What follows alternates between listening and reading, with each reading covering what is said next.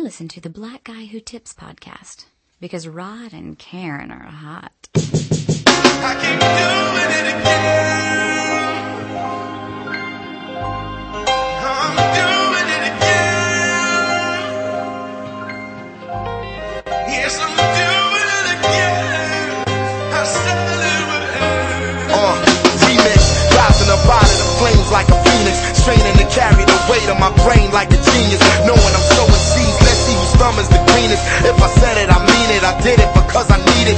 Eat, sleep it, and bleed it. Write it down and then read it. Asphalt to the cement, your trash talk. Delete it, I blast off and lay them out like a Tempur-Pedic. It's black thought. For certain I'ma win eventually. This unsung, underrated, underappreciated. The one them underachievers had underestimated. Finally graduated, I'm one of the most hated. Something that's so sacred, nobody gonna take it. Face it, I keep doing it well. Doing it signs assistance. It's do it yourself. Doing it below the radar. We doing it stealth. Doing it again for Philadelphia. Who else we gonna do it again? Doing it again. I'm doing it again.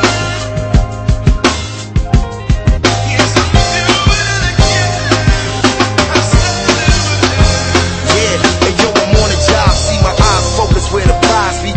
Even though they tried to rob me and sabotage the spot, just like Pop when they got him in the lobby. Tried to tax and find me like Ronald Isley. Eyes to change, man, ain't no with fans of problems. Niggas used to know me, they don't even recognize me. Yup, the P5B is who the repertoire be. Doing it again just like 48 and Cosby. I'm like Martin Luther King, you like Rodney. The difference is I give it everything inside me.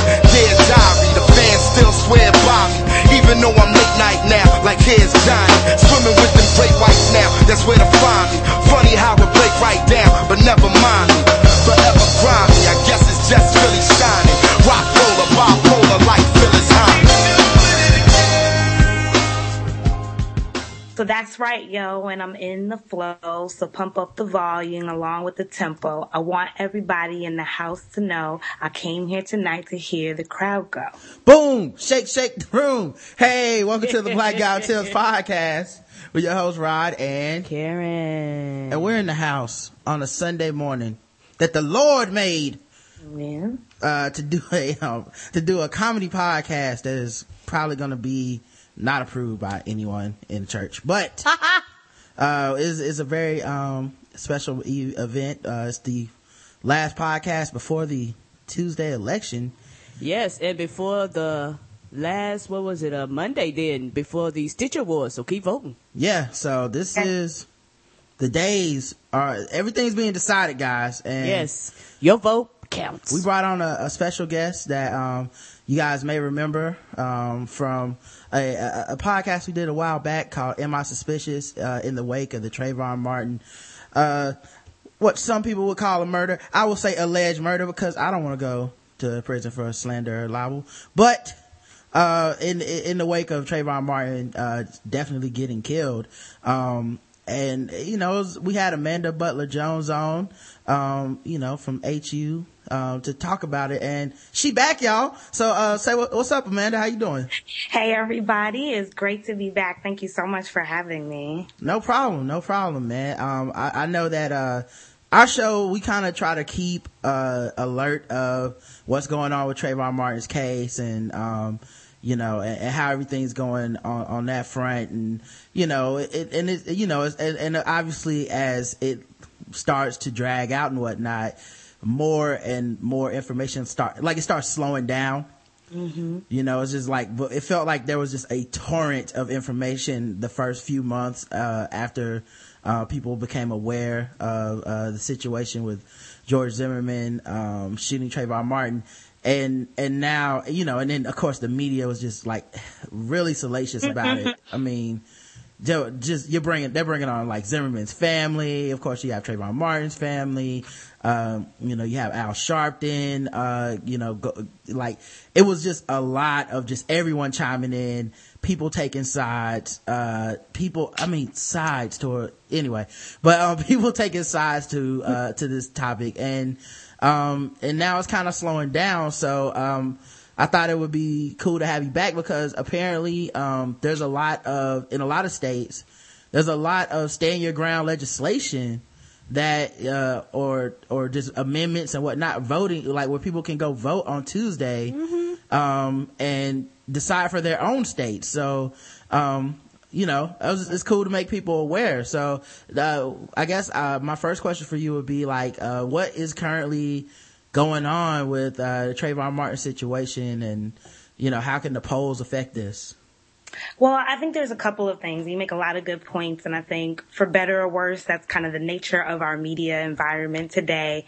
Big story today, headlines today, but what happens going forward? And I think from a Howard University perspective, that's always been a concern of ours. And I think we've seen it in the past with a lot of important issues. And it was something at the forefront of when we started Howard Students for Justice. And that's one of the reasons that the name is supposed to encompass more than just Trayvon Martin, because his case really is about more than that. And, thinking about what the impact is today and where we are today, just as recently as a couple of weeks in the case, we're hearing about the defense's challenges and opportunities to try and get more information about him from his Facebook, his Twitter. And I know, just speaking for myself, if my Facebook and Twitter was supposed to speak for me, how I might feel beyond the grave. But it's important now at the election time, not just because of the case in and of itself and what they're doing and in their attempts to kind of figure out, who Trayvon Martin was and what that impact may have been to what happened that day, but also, thinking about what the law is that's really at the core, the core law that's at issue here, and that's stand your ground. And I think, a majority of states had stand your ground laws, and perhaps it was something that, to us, and especially in light of what happened to Trayvon Martin, to think about the idea of, what does self-defense really mean, was a little bit surprising. I think for me as a law student at the time, learning real time what stand your ground really meant from a legal perspective and seeing the implication in real life through the Trayvon Martin really gave me a different context for understanding what that means. Mm-hmm. And I want to say, at least 25, or around 25 states had stand your ground laws. And it's interesting to note that at least, I think, 6 states have actually passed stand your ground laws since the shooting, including, states from my home area around Massachusetts, Connecticut and Rhode Island and the like, and areas that we wouldn't think of as the kind of Georgia, Florida, Mississippi type round areas. And currently, in terms of the election, there are several states that have proposed stand your ground laws actually on the ballot for November, and the question related to them is different across the states.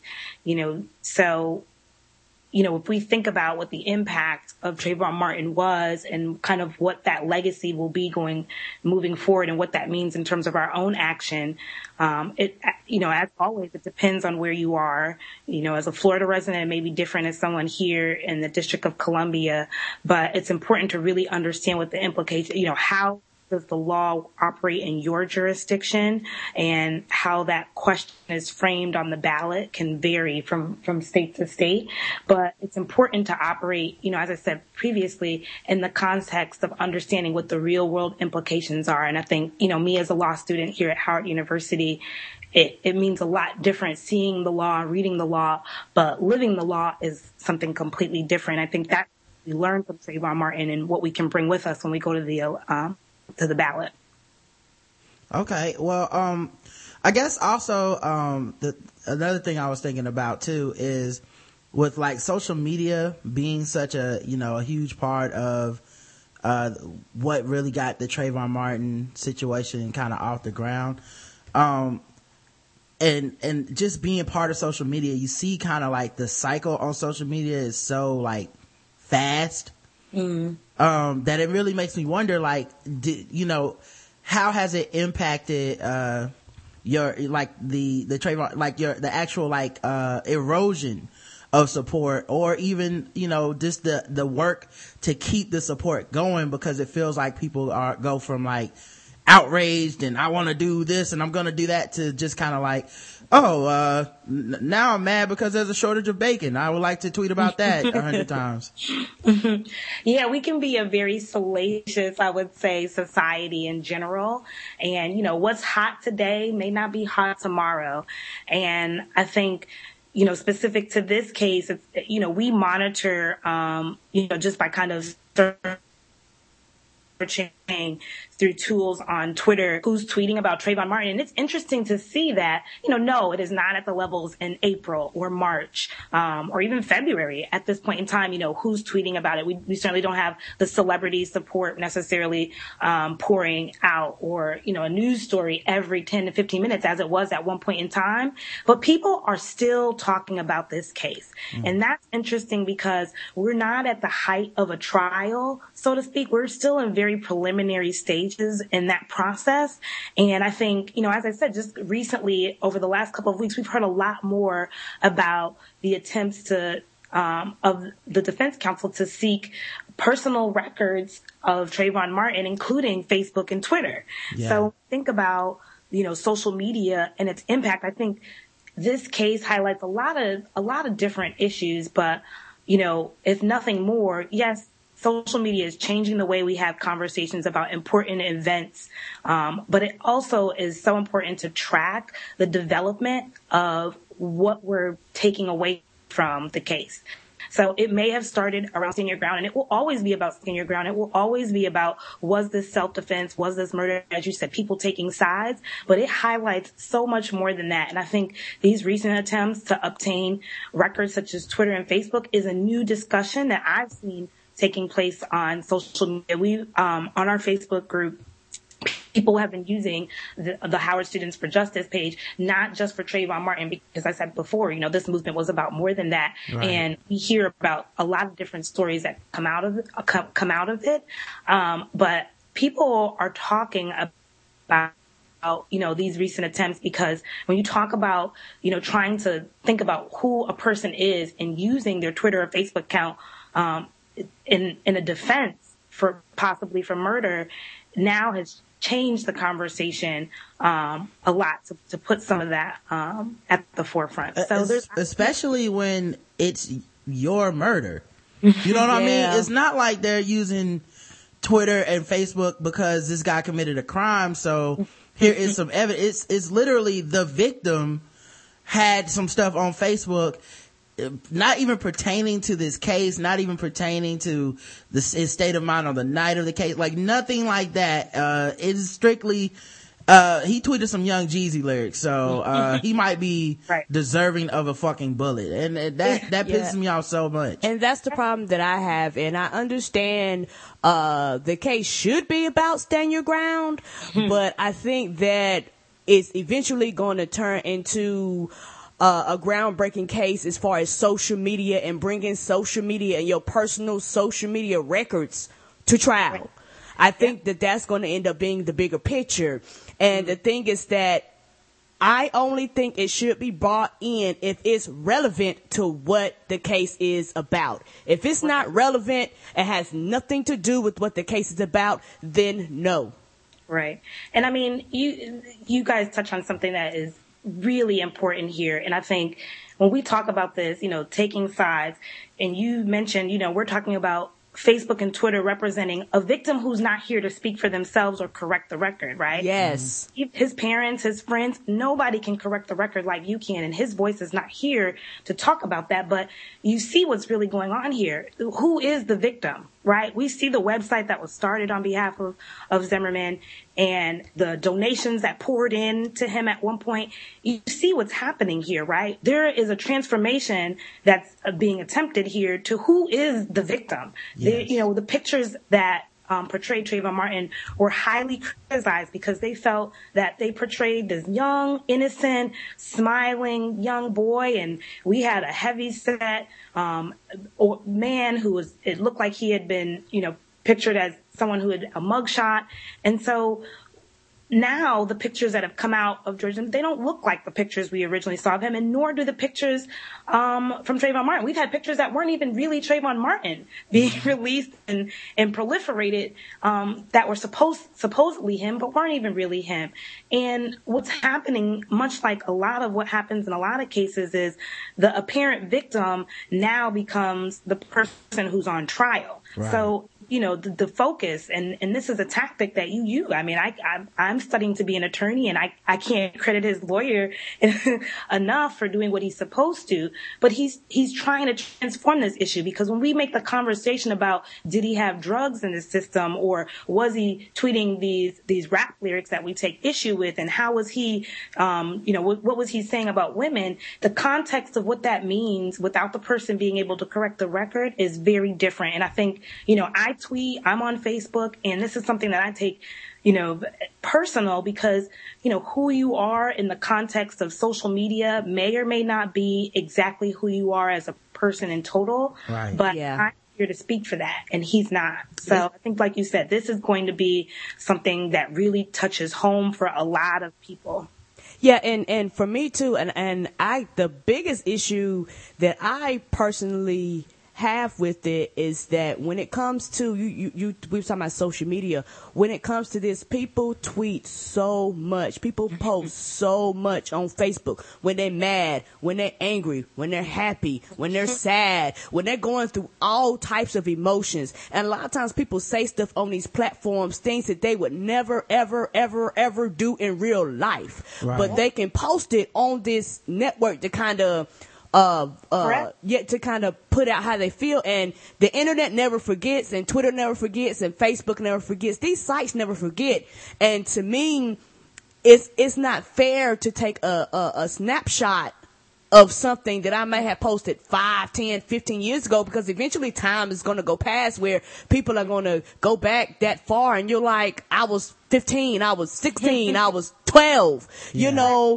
You mean to tell me you're going to pull this? And then also the issue that I have too is that they were talking about his school records. And my thing is that what does his school record have to do with him being shot? Like that's the problem I have. If it's going to be a trial, let it be a fair trial. George Zimmerman's not a truancy cop. It's not like he was walking down the street looking for Trayvon Martin because he missed school. Does that mean you get shot if you're missing school, or if you're smoking? Right. Who is on trial here? And, like you said, I mean, what you say on the internet, like, as I said, may or may not be who you are, but if half of America doesn't understand what it's like to be a 16-year-old black man in Florida, does it really even matter? Right. I mean, my friends understand the context of what I'm saying and feeling and going through as a law student in District of Columbia, coming from Massachusetts, living where I have. But if you have no context of that upbringing, understanding Jeezy lyrics or otherwise, does it even really matter? Yeah, I quoted a Kendrick Lamar lyric this morning. I said, if I told you I killed a nigga at 16, would you believe me?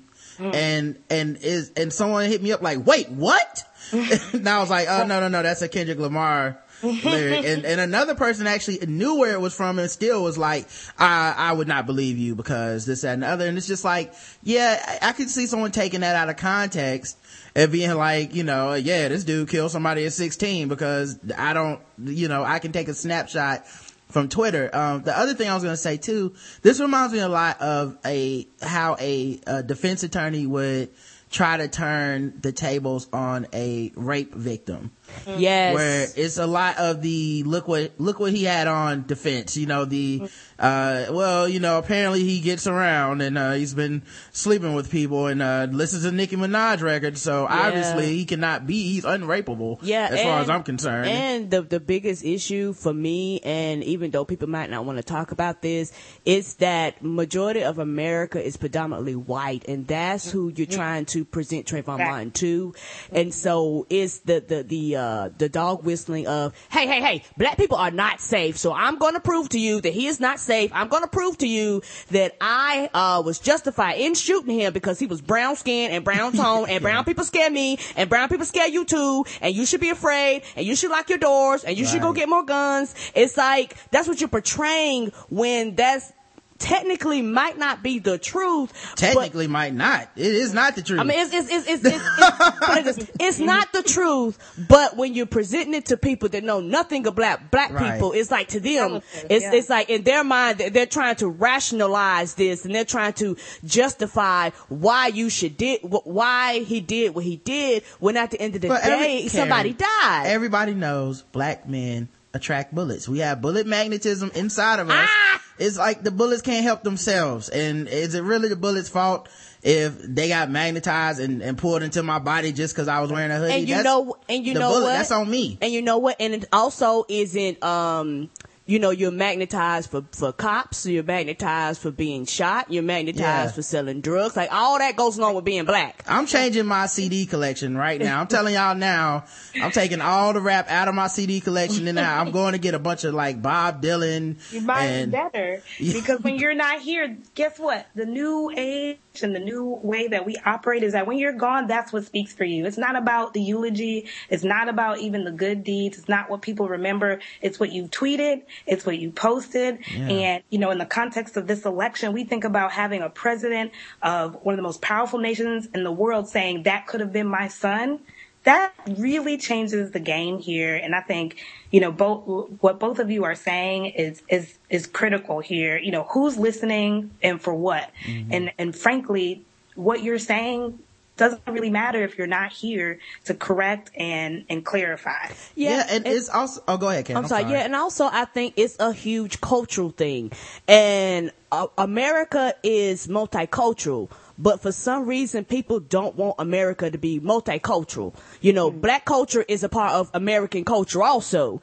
And like Roger said, you're talking to, he was tweeting Kendrick Lamar lyrics, and like he said before, if you know what it is, you go, oh, okay, I know what that is. But if you don't, you're panicking. You go, what are you talking about? Did you really do this? Mm-hmm. And I think a lot of that gap in not really understanding the culture and not really understanding young people. And also another problem that I have is that a lot of people that are old forget that they did dumb shit too, but we didn't have the social media that we have now, where every fucking thing you do is recorded. Right.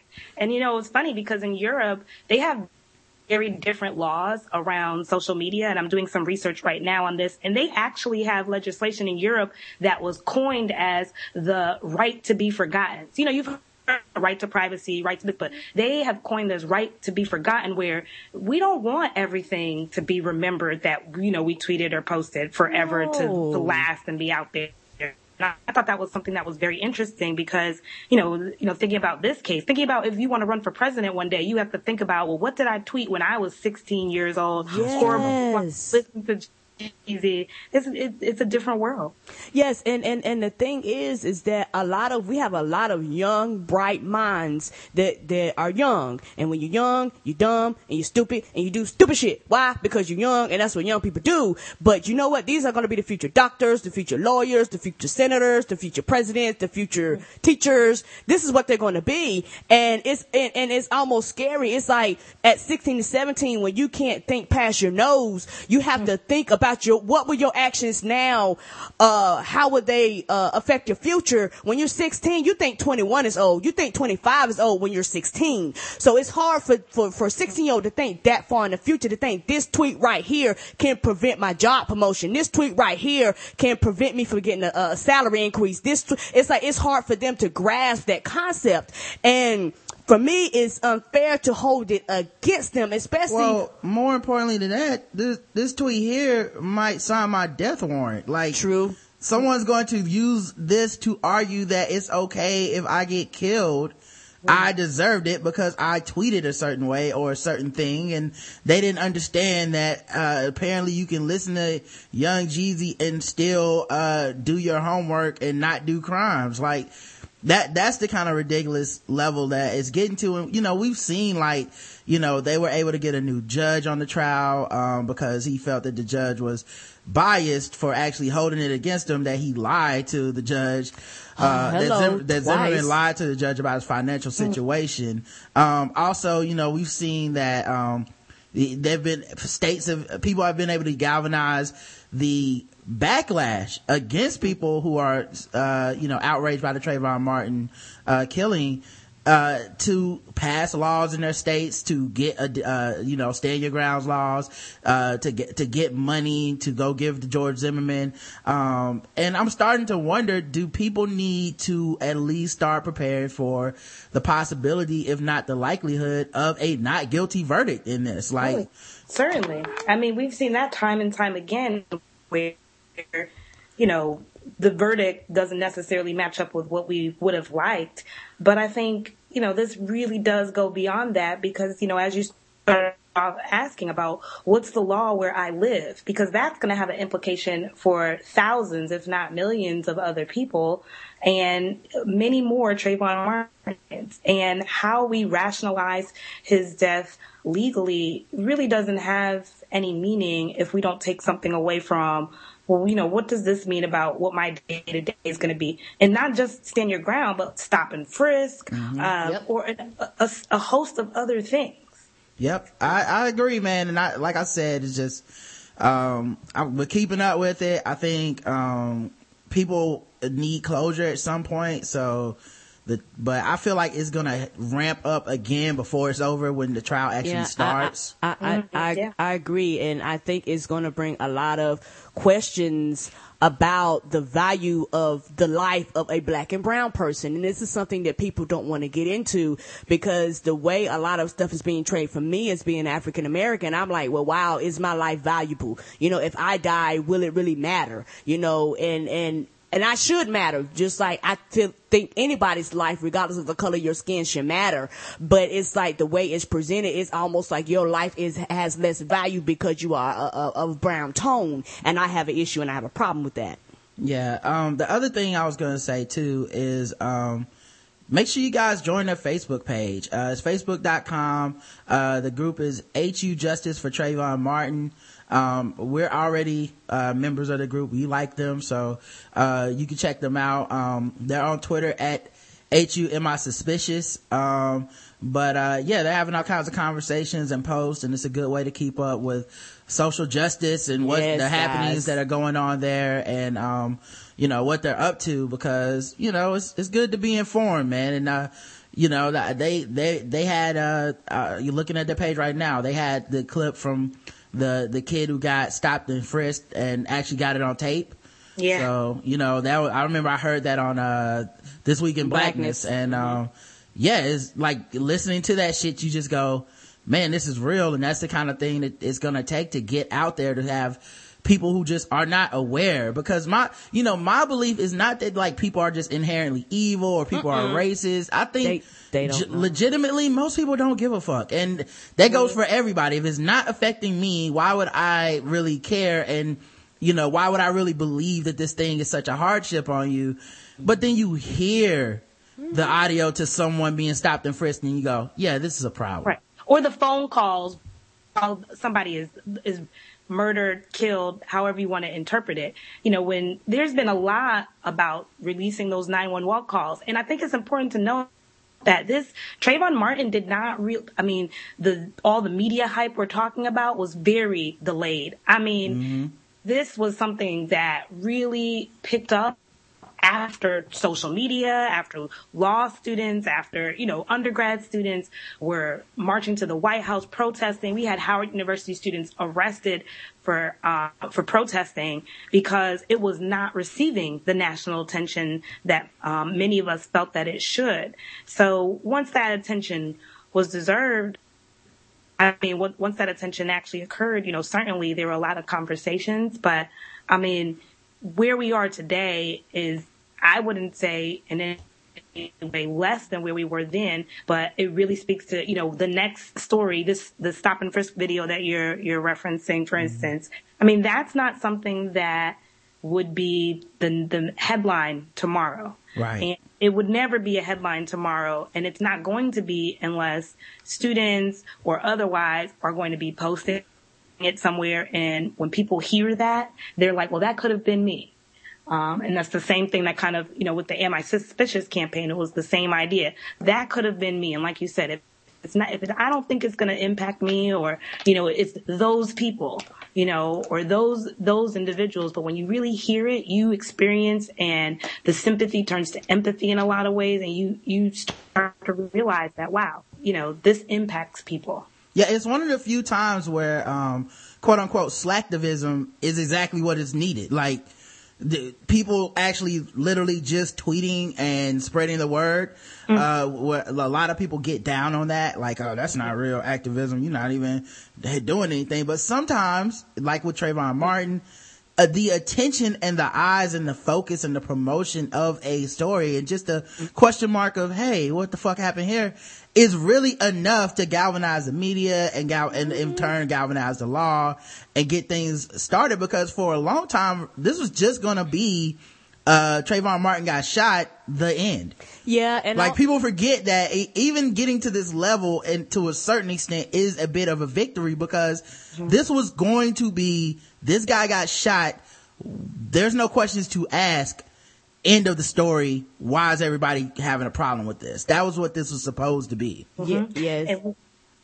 Karen, were you gonna say something? Oh, I'm sorry, sweetie. What I was also gonna say is also the thing about social media is free.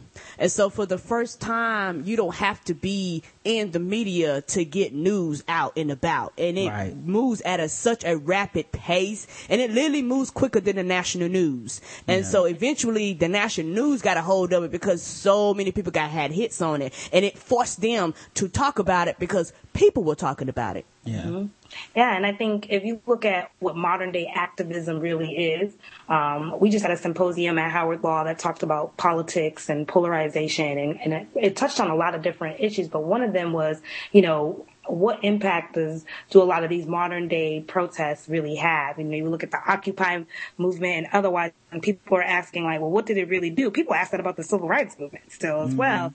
But I mean, there's a lot of things that you can take away from these and ask yourself, like, what am I doing? And am I having any impact? But certainly for anyone who doesn't really view themselves as I want to march out to wherever, it allows them to be engaged in the conversation in a way that they probably wouldn't have been otherwise. And that's very valuable. All right, cool, man. Well, yeah, make sure you guys go check them out. The links will be in the show notes and whatnot. Amanda says she's going to stick around with us throughout the rest of the show. So, are you ready for this? Yeah. I'm ready. Now, Amanda, you're in law school right now? I am. How's law school, man, for like all the young people out there thinking about being lawyers and getting themselves into, school and whatnot? How's it going? And is it like crazy? I always view that as a trick question, because, you know, it's a great experience overall, but by no means is it easy. And I think anything worth having is usually hard anyway. But yes, ma'am. It's hard. It's a journey. But, you know, opportunities like this, you know, working on a lot of the election things that we're working on right now, working on Trayvon Martin, I think it really puts the law in context for me. You know, I come from a business background, but it brings it to life. So in that respect, it's great. And then this is a great time to be a law student, especially a law student at the historic Howard University, but particularly at Howard University, Washington, D.C. during an election year, with all the craziness that's going on with it. You know, it is an excellent time to be getting involved, you know, and trying to take a piece of what's going on in the future. Plus, my understanding is that you guys had the best homecoming. So ain't that right? And listen, I've been from FAMS, and before I even came to Howard, I had been to Howard's homecoming year. And now, you know, our homecoming was a couple weekends ago.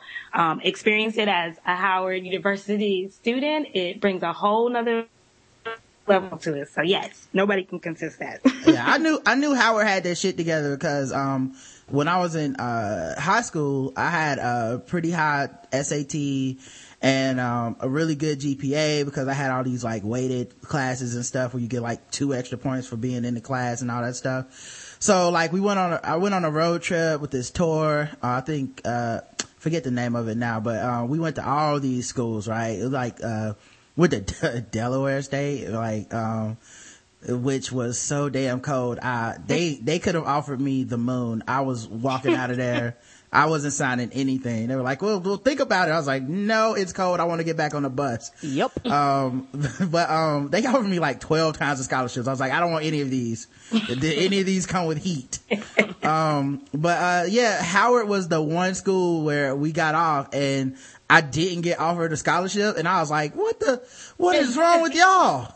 They were like, nah, it's not good enough, homie. Son. So I was like, they must have that shit together. I'm like, I tried to slide in. I had to go back and retake this SAT again if I get in.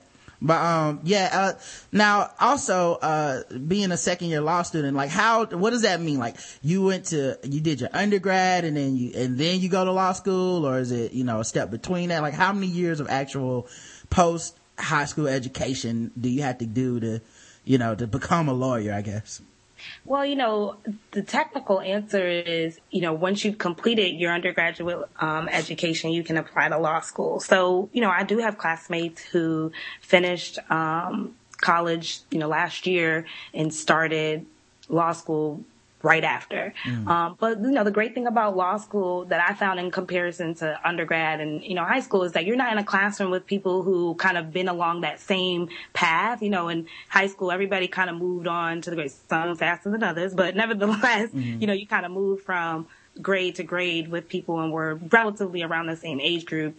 But in law school, you have people who are coming from very different paths. So, me personally, I worked for 4 years prior to going to law school. But we have people in our class who, worked what I would consider a lifetime and have decided to go back to law school. And then you have people who were skipped ahead. And so, not even 21 years old and they're sitting in a classroom, with you ready to become a lawyer in just a couple of years. And then, once you start law school, most programs are 3. There's a lot of debate about what that will look like in the future and whether or not 3 years is actually necessary, to become an attorney. But once you've completed that educational step of the 3 years, you can take the bar exam, which is really the gatekeeper to becoming a lawyer. Now, would you suggest like taking the break between, like going to work or do something and then coming back, or you like the idea of going straight through? I am from the school of thought. I think everybody is different. And I think if you had asked me that question day one of law school, I would have been like, oh, of course you want work experience, or of course you want world living experience, anything. Take a year off, see the world, do something other than school, then come to law school so you can bring those experiences to the conversation. But I think now sitting here as a 2L, I think about my study group, which is comprised of individuals who came straight through, some of which actually have had a lot less experience because they were skipped ahead grades in high school. And they bring a completely different perspective to the table. So I think it really depends on you as a person and what you're ready to take on, because law school is a very serious commitment and it requires a level of diligence and maturity that even other graduate programs just do not require. So if you have that and you're ready for that, then certainly, I would say at any age or with any level of experience, you'd be ready to do that. For me, I found that a lot of individuals who have had the work experience or life experience after college and then went back, it's worked to their advantage because, one, I feel like, I'm going to come out and be at a point in life where I need to be ready to live. So I approach law school with a level of seriousness. I only have so many chances to get it right and to figure this career thing out. Also because, I've kind of lived through other things, seen other things, and, I've worked 100-hour work weeks. I know what's at the other end of this tunnel when it's time to get to work. So I know what I need to do to get there and that there's a lot of opportunity once I'm there if I take the right steps now. So I think it depends, but certainly experience is not going to hurt you. 100-hour work weeks. I didn't listening to that. So I didn't know that was, you could work that many hours a week. Did you put together iPhones in China or something? Like, how'd you? You would think so. And that's the funny thing is that at one point, there was actually a lawsuit for this. I come from public accounting, and a lot of work field and for attorneys isn't that much different. So maybe I just enjoy the abuse of it all. But there's a lawsuit from these people who we view as the elite in society oftentimes, but they making however much money they're making. But trust me, these companies get their money's worth. And if you do the math, at one point, we were from an accounting background, so we did the math. And we were like, are you telling me that we were working grossly under minimum wage at one point. Wow. And it has to give you some, we have conversations all the time about, do you need to go to college, and college, is it worth it? And, the blue collar, white collar, and what's right for everyone in this day and age. And if you sit down and you say, I spent this much on a degree, and you do the math with your paycheck, however much it is, and you feel like they got me, it brings a whole nother level of realism about. Yes, ma'am. It makes you angry. Yeah, it's kind of like the middle management trap of corporate America sometimes, where I won't do it. People are like, don't you want to be a manager? And it's like, well, looking at your position, and you can't get overtime, but somehow they find a way. They find a reason for you to be in here till 8 o'clock at night every night. And you there on the weekends. They find the first one in here and the last one to leave. Yeah, it's a nice car, but you never get to drive it, so I'm okay. And people think that, I've worked on both sides. And I mean, a lot of the work, like this Trayvon Martin election stuff that I work on, it's what, I get up and I'm excited about every day. And when I used to work, and, I would work on behalf, my clients were corporations, Fortune 500, Fortune 100 companies. And I would see the news and people criticizing these executives and their executive compensation. I used to audit the payroll. So I saw the checks with all the zeros, and I felt some type of way personally.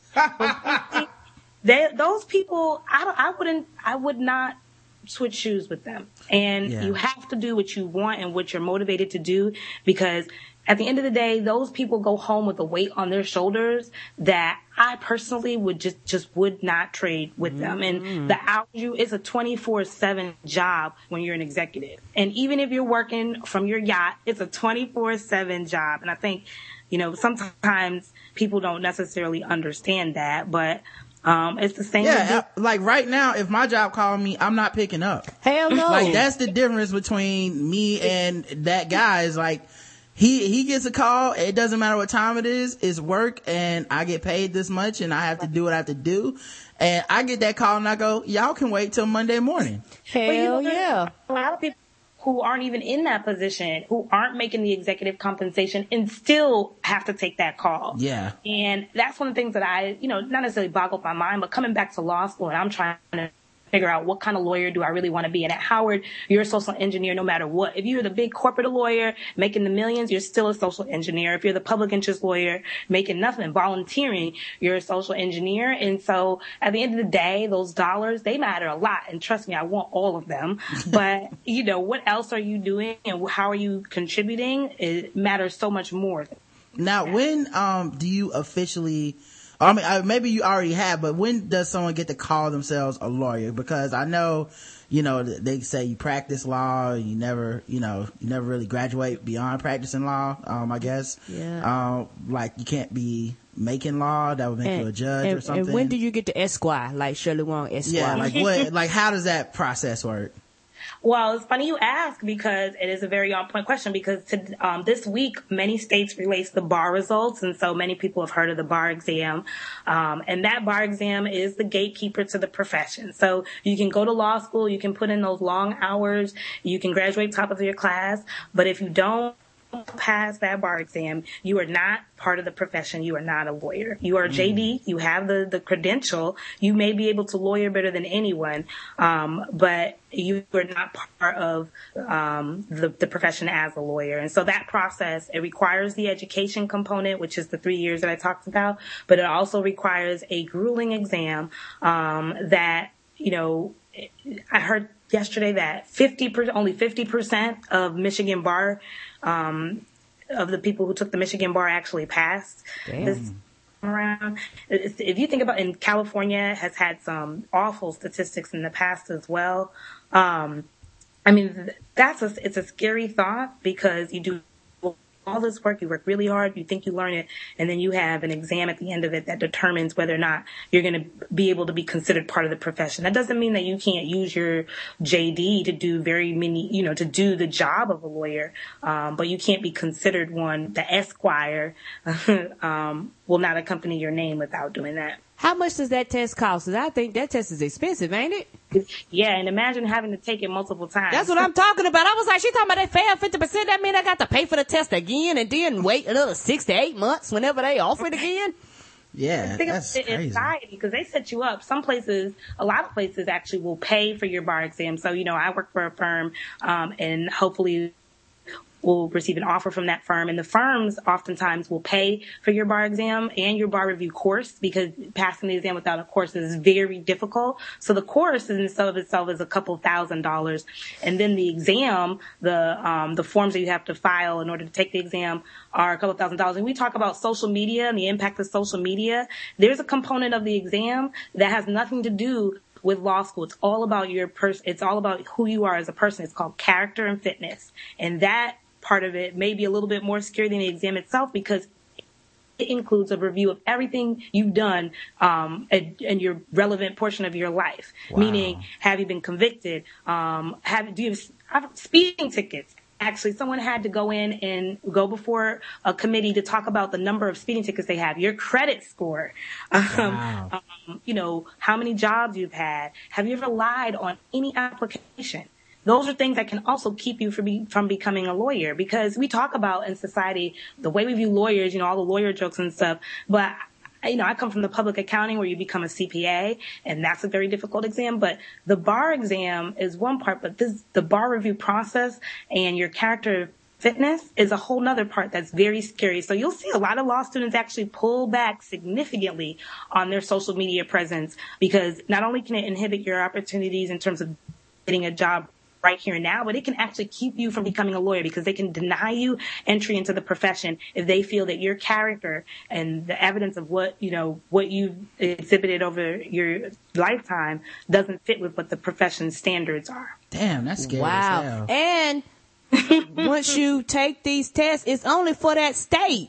Yes. Right? Yes. So if you want to be a lawyer in all 50 states, you got to take this test 50 times? Yeah, so some places do offer what we call reciprocity, where you can take the exam in a state like New York, and another state may recognize it after you've practiced for a number of years. Luckily enough, here in D.C., it has one of the easier processes where you can just waive into D.C. if you've taken the exam elsewhere. But I've met people who have taken the bar exam in multiple places. Some places and others who have just done it through reciprocity, so they've put in their time, so to speak. There are states that it doesn't matter. I think it's Missouri or one of the states that nobody actually really wants to live in that will take anybody as well. But yeah, that's very true. Well, all right, let me do some business, because I forgot to do all this shit up front. You listen to the Blackout Tips. It's a comedy podcast we do 3 times a week. It's between me and my wife Karen, and the motto of the show is nothing's wrong if it's funny. And you can find us at theblackouttips.com. If you want to watch us live, we have live shows. There's a tab where you just click live shows. It takes you right to it. People that are watching us right there, right now.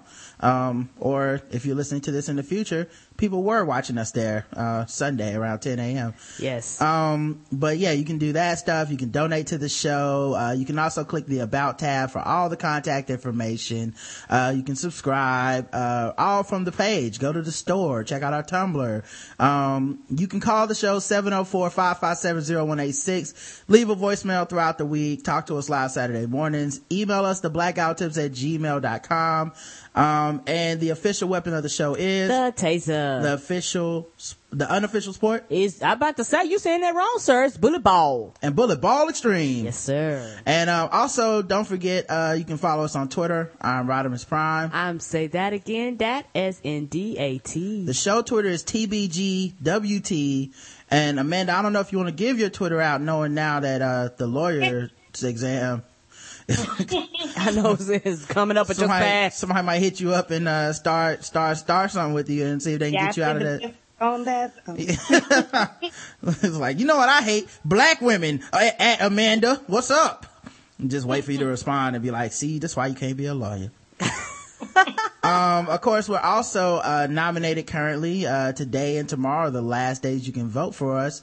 On Stitcher, you can either Google Stitcher Awards or go to stitcher.promotw.com. And we are nominated under the most original podcast. We're one of only, I think, 5 or 6 podcasts in the world. Yes, in the world, y'all. They even got nominated, but we would like to be the one podcast that wins. I think we should at least try. All you have to do is have a Facebook page. And you go there, you like their status or whatever, you like it at the top, and then you go to the bottom and you vote. And we want to win, so we do vote for us. We do. And I think the amazing thing is that some of the people we against actually have commercials on TV. I was like, we're going against them? Yeah, they got commercials. We were watching a rerun of The Talking Dead, which comes after Walking Dead or whatever, and we were watching that, getting caught up on it, and the commercial was for Kevin Smith's Comic Book Men.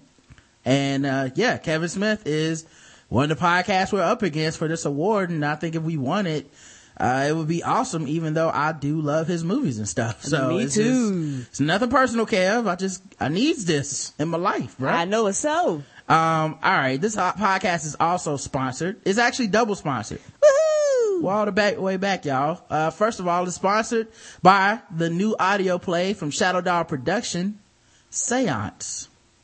Starring Jenna Simon. You can find this audio play by searching Amazon.com for Jenna Simon, which is spelled Jenna, and Simon, like Simon Says, or through this link, and then we'll have the link up on the show notes. It's also available on Zune, Spotify, and he puts in the show notes, in the note for the advertisement, whatever the hell that is.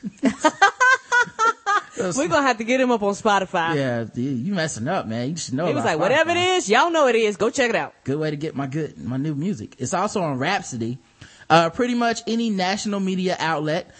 Just don't look for it on iTunes, because those motherfuckers are charging $10 for it when it's 99 cents everywhere else. Fuck iTunes. Where were we? This is all show copy. This is our sponsors know us well.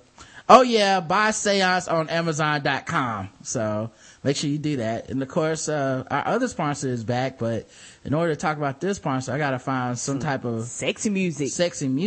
I don't know if the lawyer ready for this or not. The lawyer. I don't know if see if this counts. I gotta turn the volume up. All right. Fellas and ladies, are you looking to spice things up in the bedroom? Have you been fantasizing about surprising your lover with an adventurous new toy or a dope movie? Well, you should be. And you know what? It won't plead the fifth on you. It won't. It might make you plead 5 times, yes, but it will not plead the fifth. Well, here's an offer you won't be able to refuse. Go to adamandeve.com, and for a limited time only, you get 50% off of just about any item. Yes, and you know what? It won't mind if you stop and frisk it. It won't. It prefers to be stopped and frisked. Yes. But that's not all. Oh no. When you select your one item at 50% off, you also get 3 free adult DVDs of white people in slow motion and costumes, and like they got sets, and like it's a completely different from the kind of porn that I normally watch. Is a nice change of pace. It's like going to it's like going to an artistic theater where they have those independent movies. Oh, we got Picasso going on today? Shakespeare? I'm down. So yeah, you make sure you do that and get a little inspiration. You also get a free extra gift that is so sensual that I can't tell you. Shh. And to top it all off, they even throw in free shipping on your entire order. Now that's the best part. It's like whatever you do, you get your 50% off, and then you just pay the tax. Yeah. And free shipping. It's there. And apparently, unlike the bar, it's in all 49 states. I forgot one state said that Adam and Eve is banned, but all other 49, you good. So check out adamandeve.com today for this special offer. Get 50% off of one item when you type in TBGWT for the offer code upon checkout. When you do, you get 3 free DVDs. You get a free extra gift, free shipping. Just use the code TBGWT at adamandeve.com. Yeah, you don't have to pass the bar, I promise you. Well, you might have to pass a bar with some alcohol, but not the bar that she taking the bar exam. Well, you can pass the bra. Oh yeah, the bra and the bar. Yes. Yeah. All right, man. We have random thoughts and stuff too. Amanda, now I noticed your name is hyphenated. Are you married, perhaps? No, I'm not actually. Oh. It's like Maurice Jones-Drew. You just inherited that hyphenated last name. How'd you get that? I did. My mom actually all the women on my mother's side hyphenated their last names. I don't know why. I guess they consider themselves slightly feminist. I remember my sister told me when I was younger, she's hyphenated now as well. She's married. She said that a man should only be an extension of who you are, thus the hyphen. So I don't know. Wow. And you know what? For me, it was different. I never had a middle name. So I just had a first and a last name. And Roderick, same thing. First and last name, no middle name. Wow. So I would tell people my name. They was like, what's your middle name? I was like, I don't have one. They was like, why are you kidding? Because, a lot of people are ashamed of their middle name. I was like, nah, I don't have nothing to be ashamed of because I really don't have one. It's a blank. You know, when you look up on the board and you see middle initials, my name will always be blank. So what I did is that when I got married, it was no hyphen. It was, I got a middle name. My maiden name was my middle name. I was just happy to get a middle name. I was like, I'm not hyphening nothing. Well, what's weird though is, I would think having a hyphenated last name might scare guys off a little bit. Like, do you ever run into the people who just think you're married and they or I guess maybe you wouldn't know because why would they tell you like I didn't approach you? No, more often than not, if it scares a guy off, it's because they think I might hyphenate my name too, and then I'd be Butler Jones Adams, and a lot of guys don't like that idea. But other than that, that's different, man. If I met somebody that's like, hi, my name's Amanda Butler Jones, I'd be like, oh, so you got a man. All right, well, can I get that drink back? I'm sorry about that. I wasted the drink. But that's pretty cool though. You should definitely not say that at the bar unless you're not attracted to the dude, then you throw the Butler on there. You see what I'm saying? Well, trust me, I ain't giving my last name out at no bar anyway. Give me a couple more than one drink to get the last. In my mind, at the fancy lawyer bar, at the fancy lawyer bar I created in my brain just now, everyone introduces themselves by their full name, by the way. Yes, and put an Esquire at the end. Yeah, and you exchange business cards, by the way. Yes. Amanda Butler Jones, JV. Oh, you're not an Esquire yet? Oh, get away from me then. Beat it, bum. Well, I said Butler Jones because you wasn't getting none anyway. Yes, you have to pass the real bar to get at this bar. Get away from me. All right. Yeah, he had to pass the bra exam, and that's right. That's only in one state at a time. So speaking of Twitter and social media, we talked about a couple weeks ago, Sarah Palin tweeted something about the president shucking and jiving. It's like he's not gonna be able to shuck and jive his way out of this or something. And it's like, just racial trolling, I believe. And a lot of people were like retweeting it and saying like, this is why they're not gonna win, this type of racism and all that.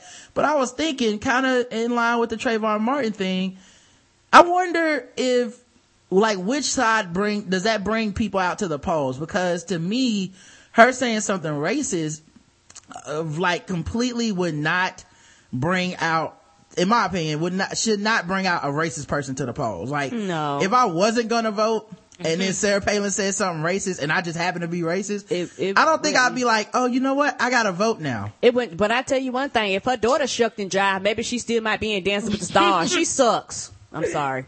Okay. Karen is on fire today. She's terrible. But yeah, I just wonder who it brings out, because I figured it would actually have the opposite effect, and maybe black people or whatever that weren't gonna vote would be like, yeah, you know what, I'm gonna go vote because I don't want this racist motherfucker to get in office with these type of racist people backing him, but if they not going after hearing the 47% and watching some of these debates and hearing all these lies, I don't think a shuck and jive is going to get them out either. Yeah, that's a good point.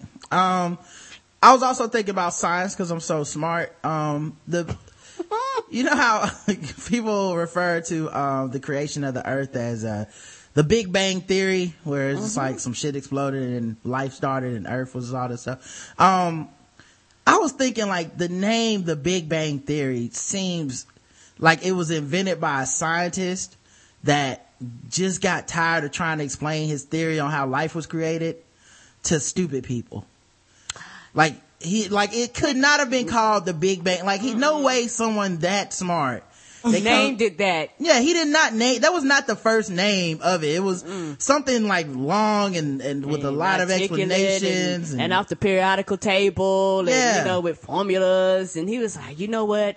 I'm tired of having to re-explain this. What is, yeah. Big. Okay. Okay. Yes, it is big. Bang. That's what they say when they hit each other. Okay. And I guess I use theory because I don't want people to call this facts. Yeah, he's like, yes, I've been working on my spontaneous life implementation theorem of what you need me to, spontaneous. Yeah, that means right. That means like, sir, could you spell that, please? Right. Could you put that in a sentence? It's like, no. What I'm saying is that it was not planned. It was spontaneous. There's no way to. I don't understand, sir. This is, we don't have the internet. I can't Google this. I don't understand. Well, you know what? Like what I'm saying is there was an explosion that from a meteorite or possibly an asteroid of some type. We're in the Stone Age. I don't understand this language that you're talking about. Meteorites, what are those? No, I'm saying the impact with the Earth. Nope. Would have, created the Earth a lot is of flat. heat. What are we talking about, sir? There's a lot of gas. Nope. That would, What's gas? It's the Big Bang Theory. Okay, look, shit was blowing up. It was a big bang. You know what bang is, right? It was a big ass bang. Yes, I understand that. And then some life happened. Now, okay, I can accept that. Yeah, this is Big Bang. Now leave it alone. All right, so yeah, that's what my thought was anyway. Another thing, and people have been asking us to talk about this. Apparently, Key and Peele. Do you watch that show at all, Amanda? Do you have time to watch TV? No, I actually don't even own a TV. Jesus Christ! I believe that. Working 100 hours a week, how could you? In America? When would you have time to watch it, sir? I don't know, man. While the eyes is closed? All the fellas listening to this, man. She ain't married. She about to be a lawyer and she don't even own a TV. I'm just saying. I need to figure out, y'all need to start at least pretending to care about Trayvon or something. So y'all, she working hard over here. Yeah, I'm socially active. I care about causes and such. You are not socially active. She is. That's why she got a hyphen and you don't, because she's socially active.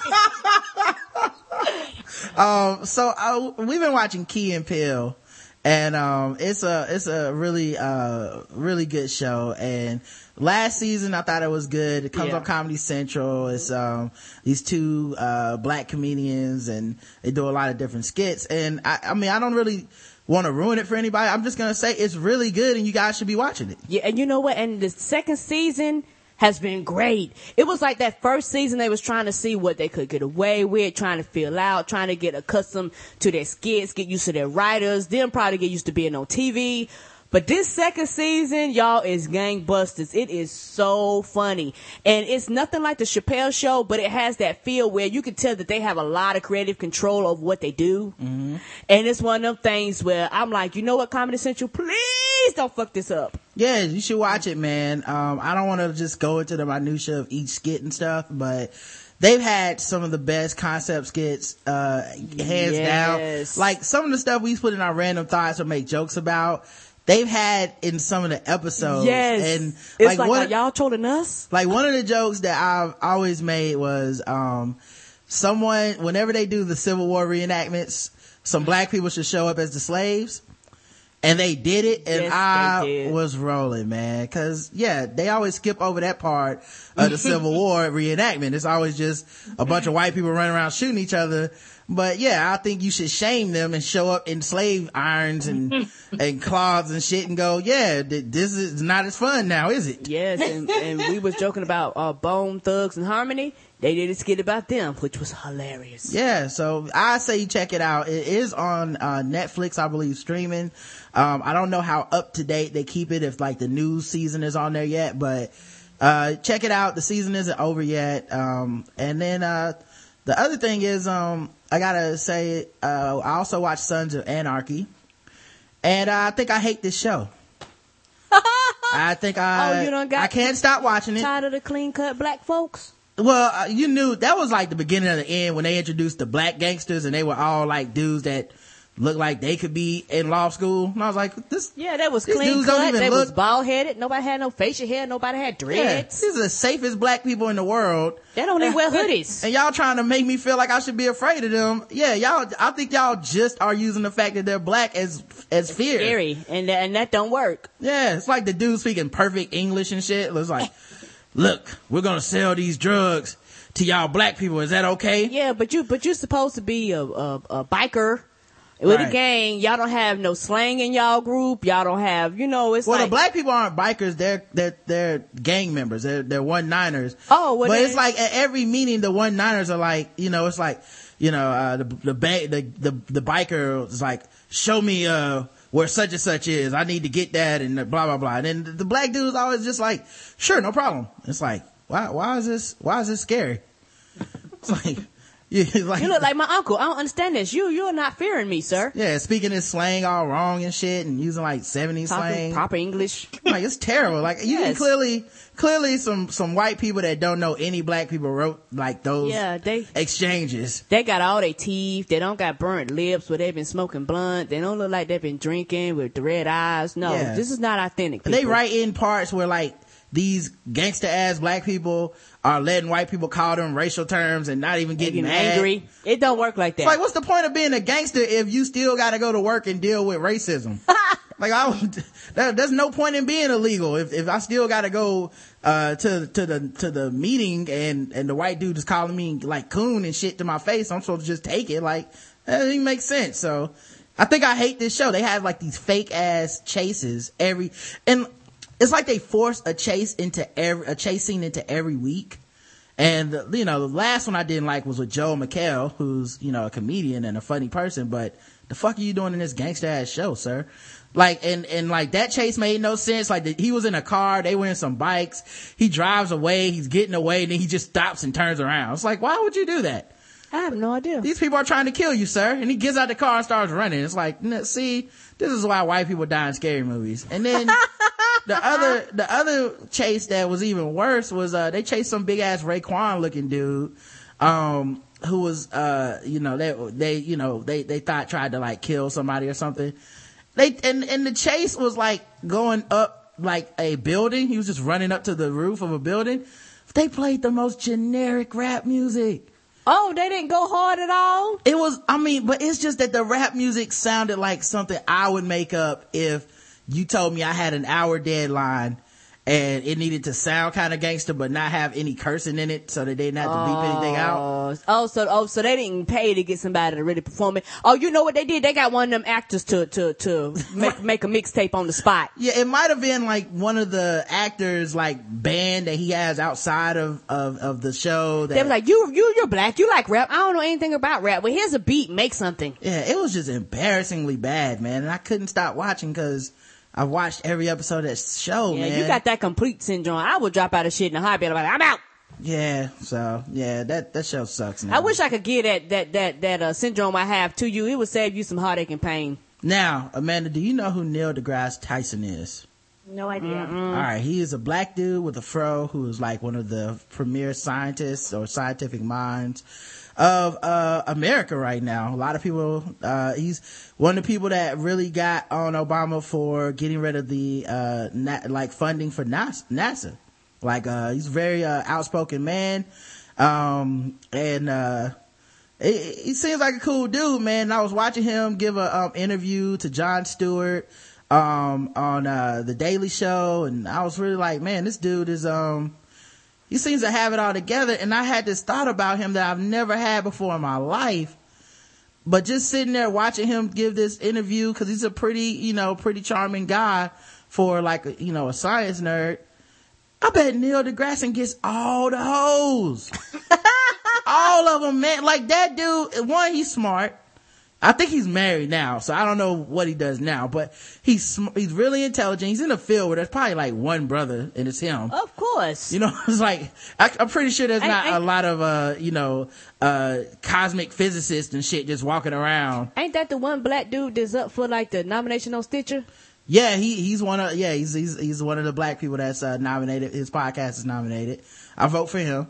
But yeah, he looks like he was, like he had a little bit of swag to him. And I think if you put him in a room full of geeky ass white people, he's probably pimping. Yeah, he probably the coolest brother in the room. Yeah. Like, I don't know if he says the N-word. He probably doesn't believe in that, but he, like, scientifically. No, he probably don't say, he probably created a formula for it that they joke about. Right. Like, he seemed like he would buy women Cosmos and then teach them about the Cosmos, man. Like, that dude just seemed like he got that type of game. Yes, Cosmos on Cosmos. See, while you're drinking this Cosmo, if you don't mind looking up at the sky, I can show you the Cosmos. See that star right there? That star is connected to the Big Dipper, girl. I like to dip on you. I don't care if you're a white dwarf or a black hole. You all gravitating to my magnetivity. Yes, you like, are. For real, Neil deGrasse, speak that shit. Like, he kind of pimpish, man. Y'all need to get up on some Neil deGrasse Tyson, man. And this gravity I have will make your clothes come off because my gravity is strong. He's always constantly trying to get kids into science, and you guys need to, America needs to support sciences, and we need more scientific mind. Listen, if he really wants to do it, he needs to come out of the closet and tell everybody how many women he gets. Oh, a lot. Because I feel like that would make me as a student, 10-year-old Rod would really hit the books hard if I knew the light at the end of the tunnel was Neil deGrasse Tyson gets all the women. And he gets paid. Yeah, I'm sure he gets paid, but you do a lot of stuff to get paid in America, but very few things can you be a not cool nerd and still get all the women, Karen. That is a very difficult feat to accomplish. Yeah. And he has done it somehow. And I think he needs to tell the world, he owes the world even. Yes. If he wants us to study science. And he's one of the few dudes that come out and say, you know what, girl, feel my brain. Ain't it smart up there? Feel my brain. Mm-hmm. All that science going on up there. Mm-hmm, girl. All right. Another thing, this is advice. Okay. We're going to give some dating advice real quick. Uh-oh. I was talking to a friend and she told me that she was thinking about doing this thing. And, I think a lot of women, probably have had this thought. I don't know so much with men, but possibly. But have you guys ever liked a dude and did not tell him? Mm-hmm. So he never knew. Mm-hmm. Karen, okay. Amanda, how about you? Of course. All right. Well, my advice is don't ever tell them. So if once it becomes to that point where it's too late, right? You are not going to act on it and it's past. And even if they were going to act on it, it's too late. You wouldn't do it. Don't tell them. It is not a compliment. It's not motivational. It's not a pat on the back. It's not motivational. And it does not make you feel like, oh, good for me. I still got it. It doesn't.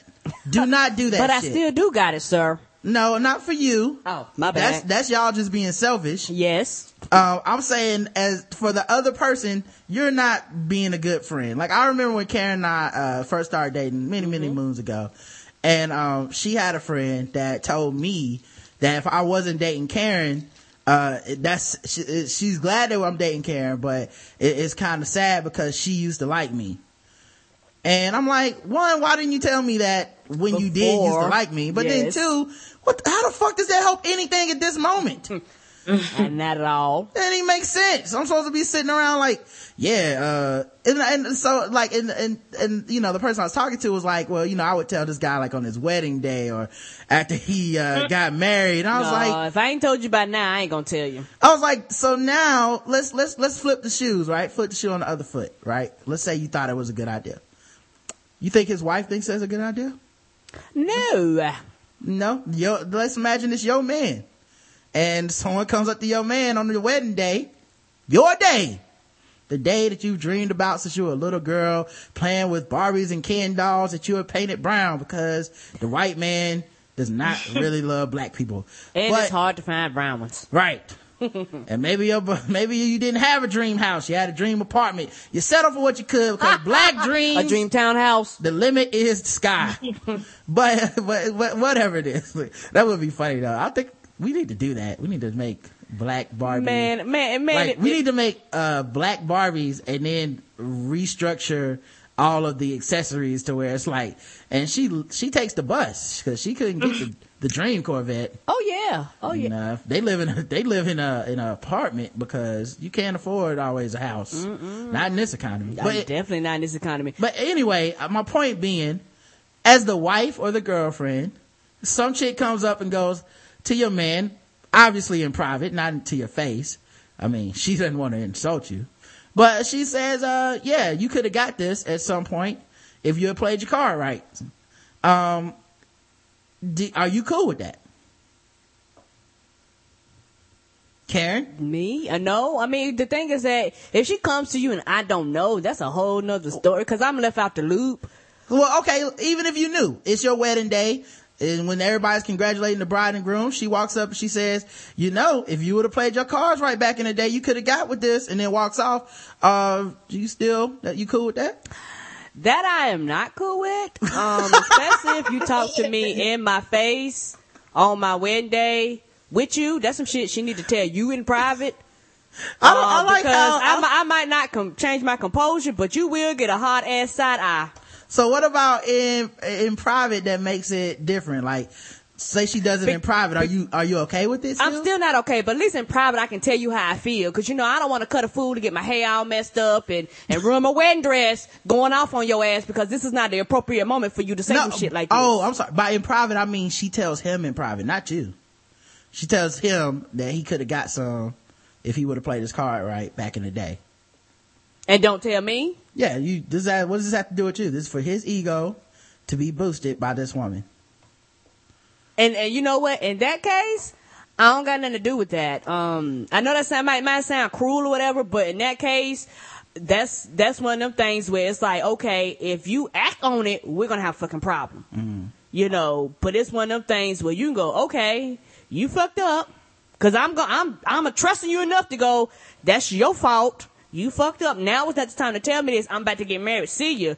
But if you act on that shit, then we got problems. So, okay, of the two choices being, she tells him in private this thing, or she keeps it to herself and never tells him at all, which would you prefer, or which doesn't matter? I prefer for her not to say shit at all because she had ample enough time before I came into the picture to shake her ass your way. She decided to wait too long. That's not my fault. All right. Now, what about you, man? The same question. I would have to agree with you. I think just to play devil's advocate, though, I think it could be a bit of a ego booster even for the female because, that's all well and fine, but he's still marrying me. So ain't that the truth? I'm sorry for you. Now, see, I feel like it's kind of shady on the person. Or no, it can be construed as shady. Because is it really too late? That's the question that everyone's really asking. It's like, why say anything if it's really too late? If it's really too late, then we wouldn't be talking about it. You know what is too late? It's too late to file your taxes.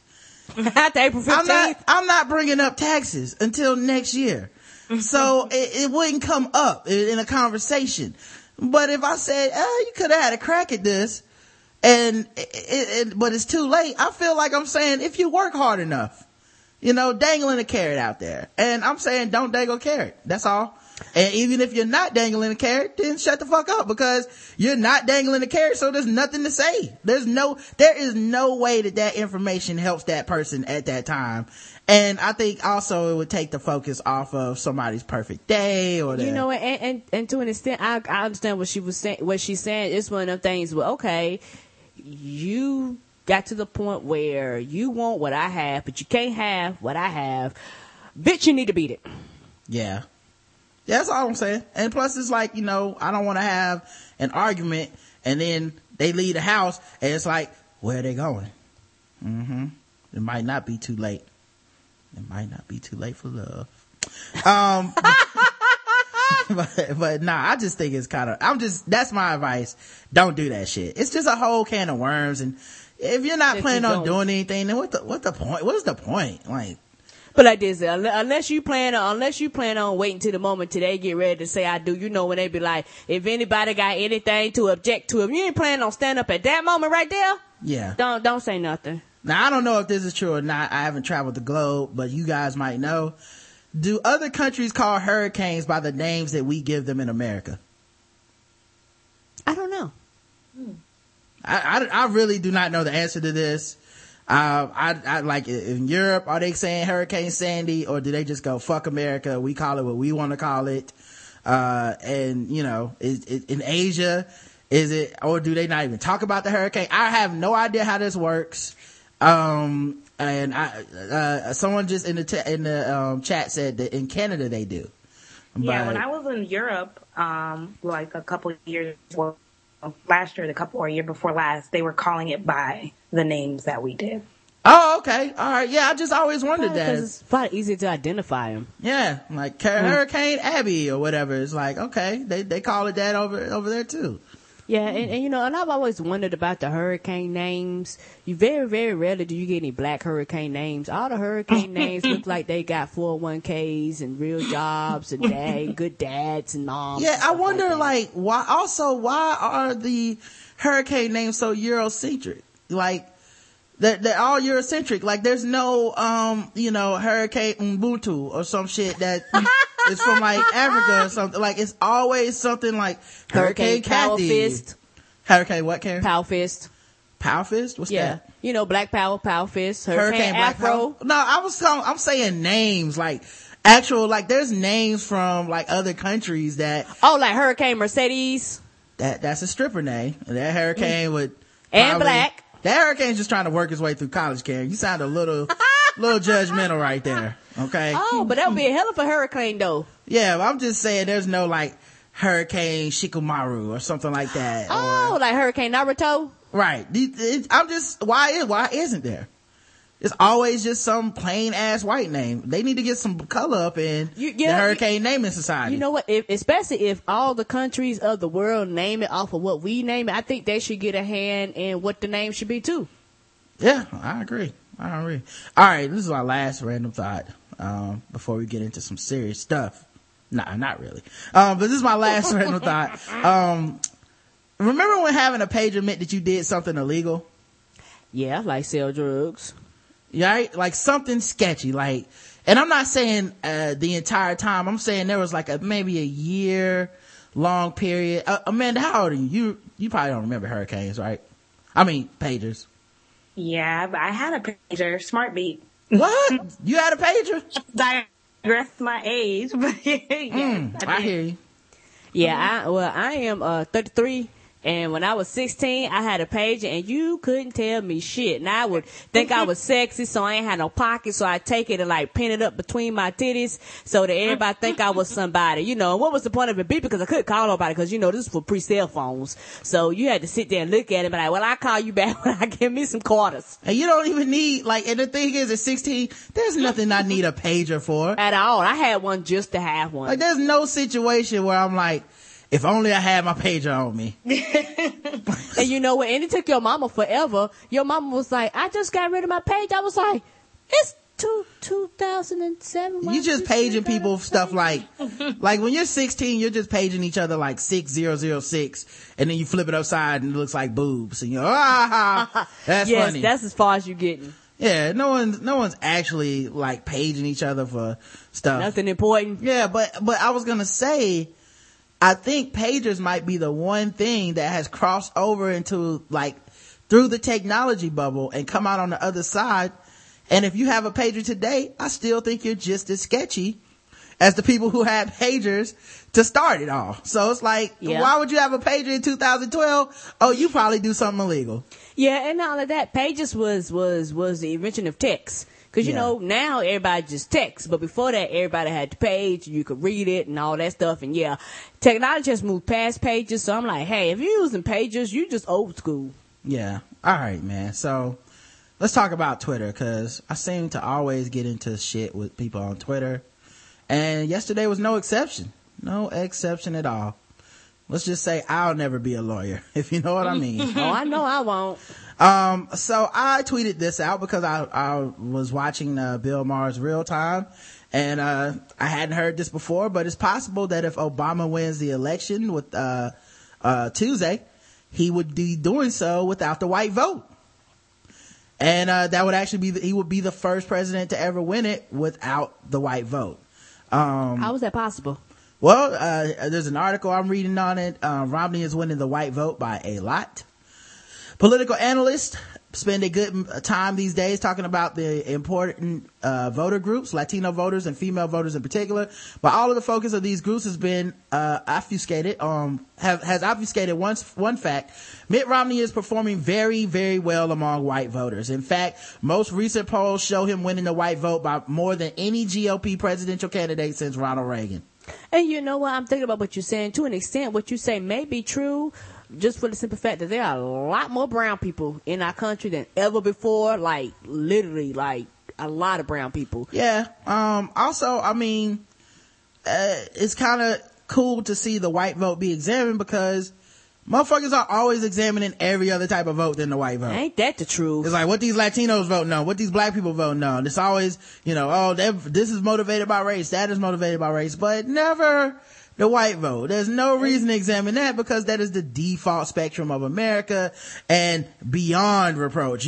Why even looking at that? Of course we all understand that white people couldn't possible of being motivated by race at all. Or they being people motivated like everybody else. Yeah, so it says some recent polls have shown Romney losing the Latino vote by upwards of 40 to 50 points. I believe that. A result that, if it came to pass, would significantly hurt the GOP's chances of winning the White House, given the rapid growth of the Latino population. Mm-hmm. And I predicted this shit years ago. Yeah, you can't be passing them laws, banning and kicking them out and sending them home and not allowing them to stay and not allowing them work visas and expect them to vote for you. Well, their entire party's platform is like this denial of the idea that race plays a part in anything, as far as catering to demographics. And since that's going to be your platform and you're not going to court those voters, then guess what, man? Everybody's not going to vote for you. People go, well, black people vote for Obama because of race. It's no, black people have voted at a 90% clip for Democrats, period. And it don't matter who's running. Yeah, so it's change your policies and cater to that demographic and you might get votes. But if your whole thing is going to be to demagogue them or, act like black people are just a bunch of welfare receiving brainwashed people, then guess what, they might not vote for you. Yes, and then when elections come around, a lot of the platforms, especially older black people listen to, Tom Joyner Morning Show, Steve Harvey Morning Show, Ricky Smile, all these shows, a lot of the GOP never really go on these shows, and a lot of them have opened up formats for them to come on, and they've actually called them, and they just won't go on. So it's obviously that the black vote don't matter to you because when. But what are you gonna say? True. What would he possibly have to say to Ricky Smiley or somebody about courting black votes? There's no policy. There's no. That's true, but it's like. You don't care because right. If you did care, you would take the effort. Even if we disagree, you would still take something to come on and just say something. I mean, just something to reach that demographic of people versus going, you know what, y'all vote don't matter. I'm not going to waste my time. I'm not going to talk to anybody that represents your race. I'm going to stay over here. And then you be like, well, why don't we get the black votes? Because you're not going out and reaching us where we are. Yeah, you don't care about our issues. Yes. You'll never hear Stop and Frisk brought up at any GOP convention. Ever. You'll never hear that shit. So, anyway, indeed, it's not unreasonable to think that Romney could win 60% or more of white voters this year. All the polls from Gallup, Monmouth University, Fox News, which I don't know if I count that poll. Mm-mm. And the Fox News poll has Romney winning by a lot? What? Shocking. This just in. Right. It also says evolution is not a thing. Not a thing. And it also say rape is not really rape. Yeah, right. The Fox News poll, very informative. But also the Pew Research Center all show Romney winning the white vote by more than 20 points. So, that's something no GOP presidential candidate has done since Reagan's landslide in 1984. So yeah, it's just crazy that, so much is not being I think it's a big deal that if he did win it and lost the election, I think that's more of a landmark victory than Obama's first actual term. I do too, and I think it also speaks volume to me on where our country is going and that our country is turning brown, whether people want it to or not, and they have to accept that. But the issue I have is that the browner our country gets, the more and more people pass laws because their group is smaller against these people and to stifle these people vote. I have an issue with that. Yeah, so yesterday I said that. Just I would be like, if Obama wins the election without the white vote, that would be something I thought I'd never see in my lifetime. Yep. And so this Cleveland Cavs fan dude, his name is Diehard Clefan, Clefan. He starts responding to me about this, like, about why do we have to see everything through race and all this shit. And I was just like, it's like, if you stop seeing race, then you don't have to worry about blah, blah, blah. I'm like, really, dude? Like, is that where we're going with this? Like, not seeing race? Cause I feel like telling somebody, especially a person of color, that you don't see race, or it's insulting. No one should see race. You're right. I feel like it devalues me as a person. Yes, like, it does. It's very insulting to my intelligence. It's insulting to the history of America. It's just insulting, period, for you to say I don't see race when I go where I have to wake up as a black female every day, and I'm reminded every day, all the time, that I am a black female by my race, by every other race in our country. I'm constantly reminded by the laws. I'm constantly reminded by the police. I'm constantly reminded of this thing. And because you don't have to deal with it, it does not make my existence and my reality change, because you don't want to deal with the reality that people are different than you. Yeah, I think it's a way for people to cowardly discount your opinion because they're scared to face the fact that race is still a factor in the world. I'm not saying it's the only factor. I'm not even saying it's the defining factor. But the fact that you can't even address it. And I wasn't saying like, and he's like, well, you shouldn't let race determine how you vote. I was like, well, first of all, that I don't necessarily agree with that. But then second of all, that wasn't what I said. Like, nothing I said had anything. I've already voted. This is not even about my vote or how I see the election. It was simply a statement of fact, like that would be amazing to see to me. And it was like, it completely got turned into this condescending like lecture about how you can't let black people, you can't let race decide how you're gonna vote. You shouldn't see it. Yeah, go ahead. And it's funny when it comes to voting, when white people vote in our country, it's never, ever, ever, ever, ever has anything to do with race, ever. It's never questioned, it's never brought up. But for black people, for some reason, or Latinos, when we vote, it's always race versus we just voting for the candidate that we think best represents us. Yeah, and I know that he felt stupid because he kept going. And the thing is, I was like, look, man, he would go, well, it's not a big deal to me, which is why I don't care about it. I was like, right, so then stop tweeting me. Yes, leave me alone. I didn't ask you. You hit me up. We're going on an hour and you continually keep hitting me up, but it doesn't matter to you. So if something doesn't matter to me and you don't give a shit, why are we still talking? Because I'm only replying to your telling me that it's not a problem and to not talk about it. Like, I'm gonna keep talking about it and there's nothing you can do about it. He's like, well, I only responded because you said something. I was like, I didn't say anything to you. You responded to me saying that it would be amazing if someone wins the presidency and loses the white vote. That's all. And you turn this into, well, you shouldn't vote, you shouldn't see race, and you're not, this is what people that aren't educated think about race and shit like that. And I was like, what? Like, why? I am educated. I'm an educated voter. I know the issues. I can come up with 10 things I would vote for Obama for and never get to his race. Like, I don't need to see it as a racial thing, it was just really condescending. And if people are listening, man, don't do this shit. Like, if you're white and you see someone talking about race, do not give them some condescending lecture on how they can't see race, or they shouldn't see race, or they shouldn't let it determine anything. Like, you know what I would love to do? To wake up in a world where race isn't a factor. But the world does not fucking exist. I know it's so bad. And how dare you condescend to me about what I should and should not see in the world. It's like white people that tell people you shouldn't see race are like people that win at Monopoly, and before everybody else can finish the game, they flip the board over and leave the room. I win. It's like, the game over. It's like, but you was cheating. No, it's over now. Why y'all worry about old shit? Let's play Connect 4. It was so ridiculous, man. He was like, yeah, see, it's not, race isn't a thing. And I was like, it's just a social construct. I was like, so would you tell the 1960s civil rights era people that it's just a social construct and to get over it, quote unquote, let it go, as one brother told me. Like, I'm like, let what go? Y'all act like I'm not living my life. Like, I don't go to work in the morning like, oh, this racial oppression, Karen. I can't even get out the bed. It's weighing me down. Yeah, I went outside to go to my car, but there was too much racism in the world and I couldn't make it. I came back in and stayed at home. Like, no. If you don't get up and go to work. Yeah, let it go. I'm like, I don't even know. This shit is not affecting my life at all to just talk about something, man. So it was just crazy. And I know that this dude knows he was wrong. And I know, and this happens a lot whenever I point out how stupid somebody is when they come at me. He deleted all his tweets.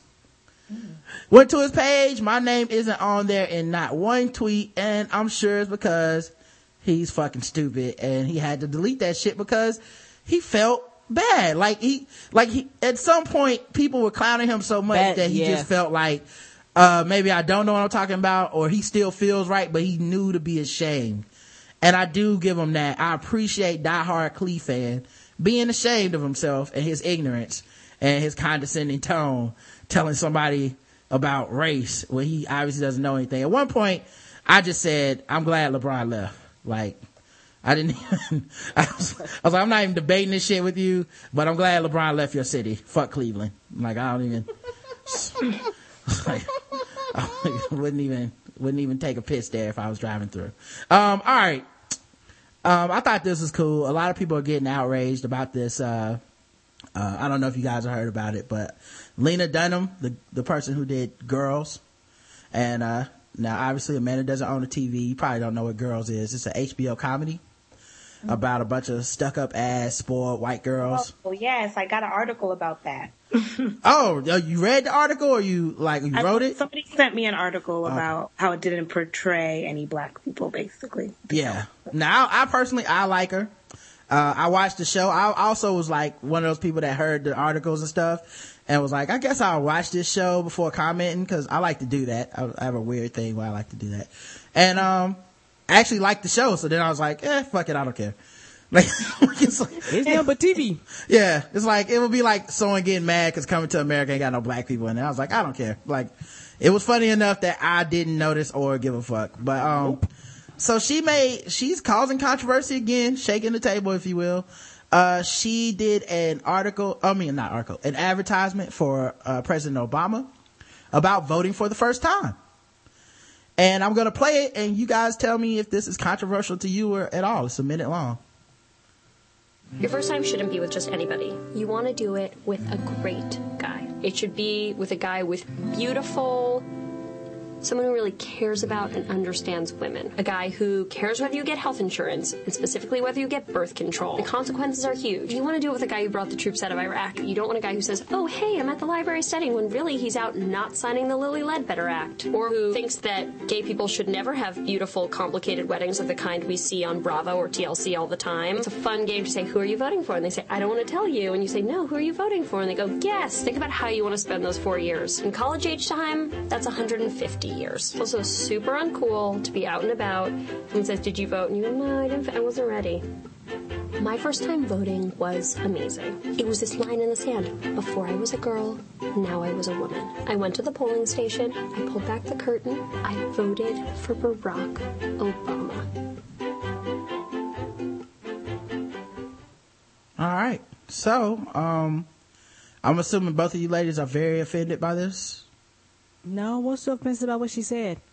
Amanda, were you upset by this? No, I can't say that I'm offended. All right. According to this person on Twitter, or on YouTube, this ad is shameless and disgusting. Another desperate attempt by Hollywood to save Obama. Can you imagine if Romney or the GOP ran an ad suggesting that women should treat voting the same as losing their virginity? There would be a firestorm of indignation, but we all know there's a double standard, don't we? Wow. And you know what? I've realized, I think it's a culture thing, Black people would tell you who they vote for, and they don't give a damn. I really do think it's a culture thing. A lot of white people, they feel like that's personal, like having to say, "Oh no, we ain't gonna talk about who I vote for." Well, it's a political ad. I mean, it's a political ad. And she came out. My thing is that she came out and publicly said who she was voting for. Well, they're more that's an outrage. According to these people, they're more upset by the fact that she compared it to losing your virginity, like your first time in the booth with pulling the lever is, it needs to have as much. It needs to, have as much thought or consideration as losing your virginity. Another commenter said, the second most popular comment is, abortion is murder. You are murdering an innocent child. How would you feel if your mother decided to kill you in the womb? How would you feel if you weren't alive? To which I say, you would be dead and you would not know how it feels. So what did that have to do with her comments? And I think that second comment gets to the heart of the matter to me, which is that a lot of people that are, on that level of religiousness, especially on the right wing, are more about anti-women's sex at all. Yes. And the fact that she made an advertisement that sort of alludes to the idea of, which I would say tastefully so. I don't think it's like just some like really, crazy, comparison. Mm-mm. But I think that they don't like the idea of women and sex and choice at all. Like, it's just like, why are you even bringing up this fucking topic and comparing it? Yeah. Not to mention that I have a feeling the people that really hate this ad aren't voting for Obama anyway, but no, and that goes back to the fact that it's sad. It's almost like you as a woman have no control over your vagina. If you're not married, you don't have no control. If you're married, your husband has all the control over it. Yeah. And if you don't want to get married, you're a slut.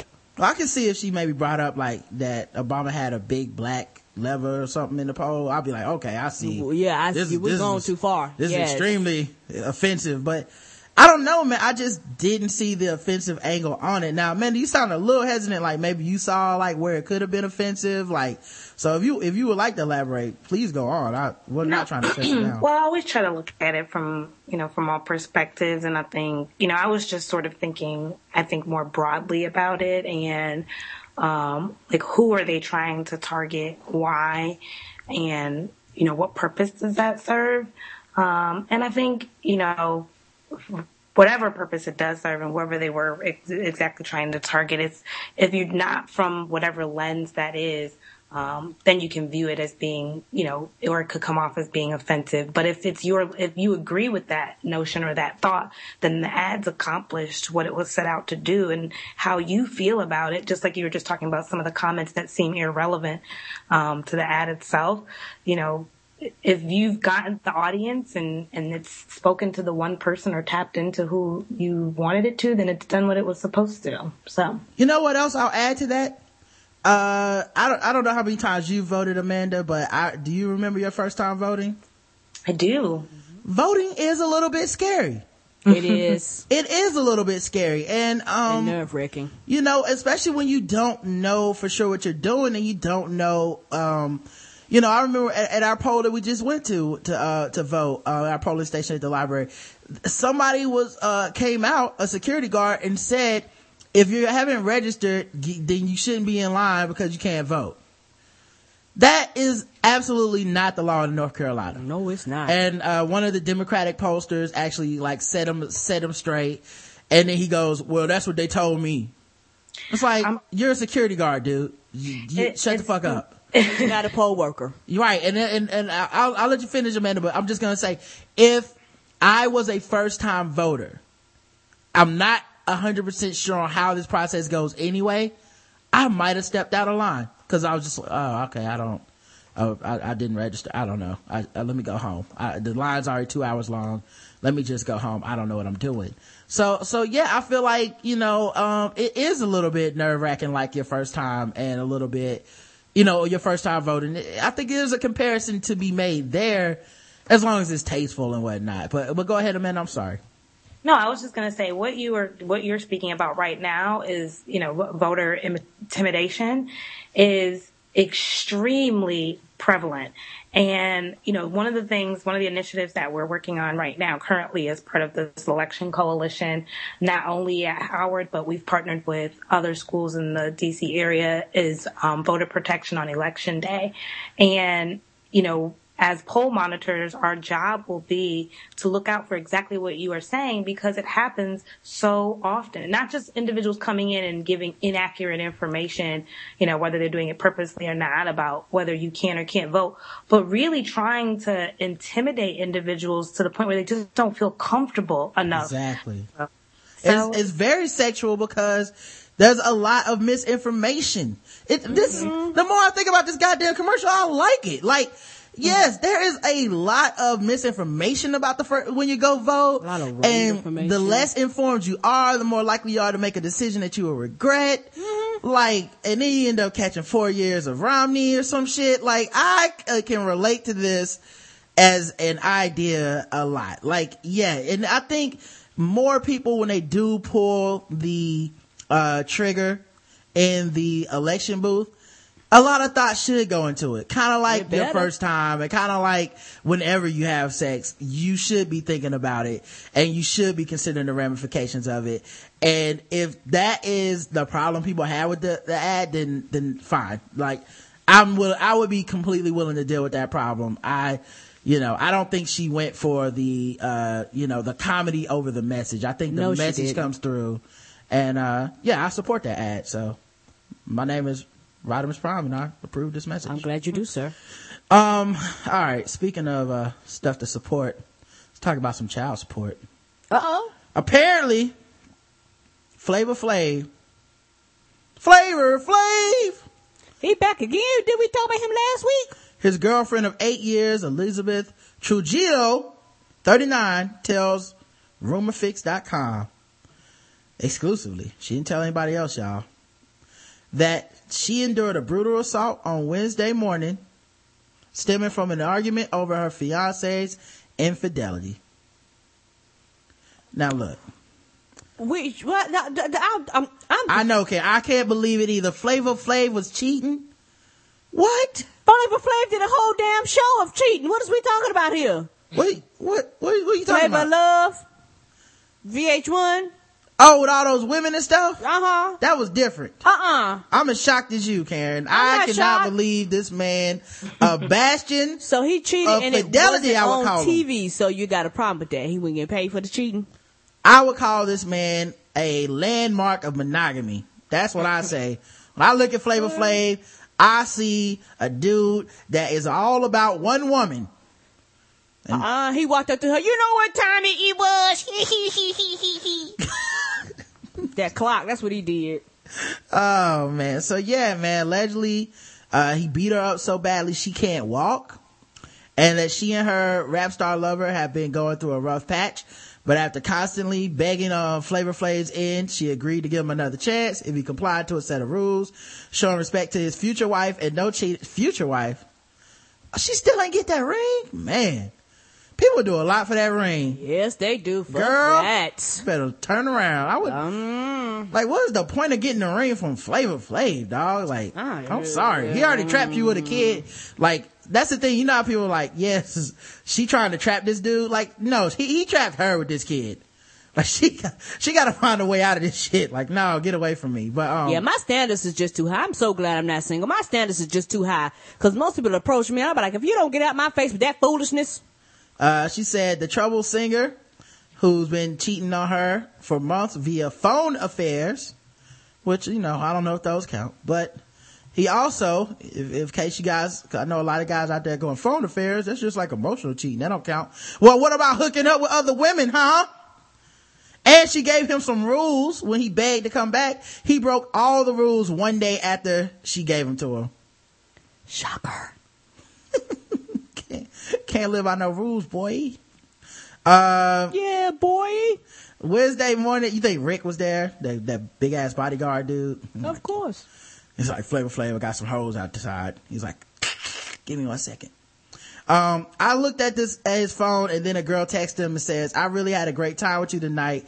Did you get home safe? And I thought to myself, whoa, not again. Yes, again, Liz. Again, it's Flavor Flav. He wasn't complying with the rules, although he promised he would, and 1 or 2 days later, he was back to the same old shit, says Liz. So yeah, man, can't believe it, man. It's shocking to all of us here. But Flavor Flav is cheating, nah. Amanda, did you ever see Flavor of Love before you hit the school? I was familiar with it. I think I saw probably an episode or two. Okay.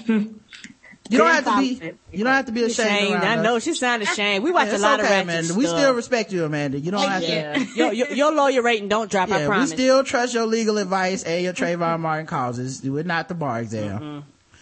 All right. So another thing I was reading. Remember last week we talked about I talked about my period, where whenever I have to like use the bathroom, like number one, I have to pee real bad. I get an attitude, and I understand women now more because, if y'all have to go through all that pain and more, I see why you get upset during that time of the month. All I had to do was pee, and I was ready to kick a little kid in the chest. He was taking too long in that damn line. I was he was taking forever. Well, I saw this article that came up, not too long afterwards. It was, people with full bladders make better decisions. Scientists discovered.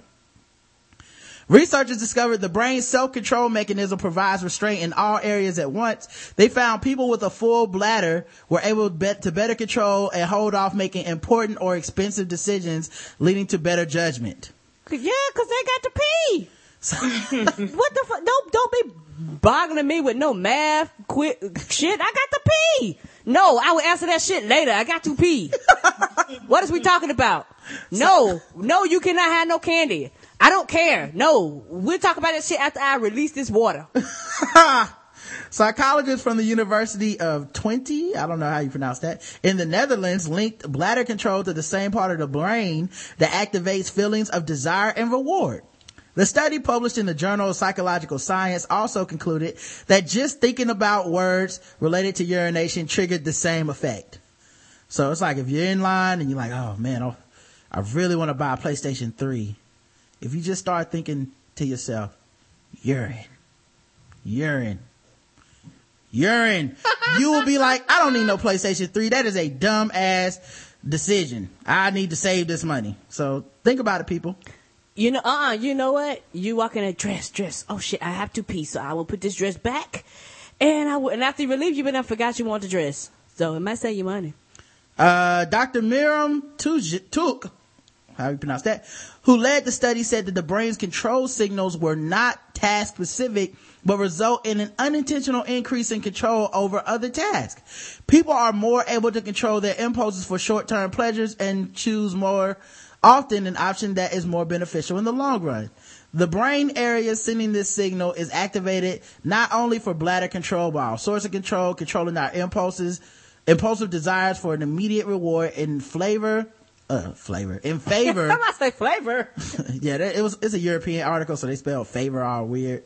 Anyway, in favor of a larger reward on a later date is a similar type of response originating from the same neurological area. So people, if you gotta pee, man, that's when you want to go to the grocery store.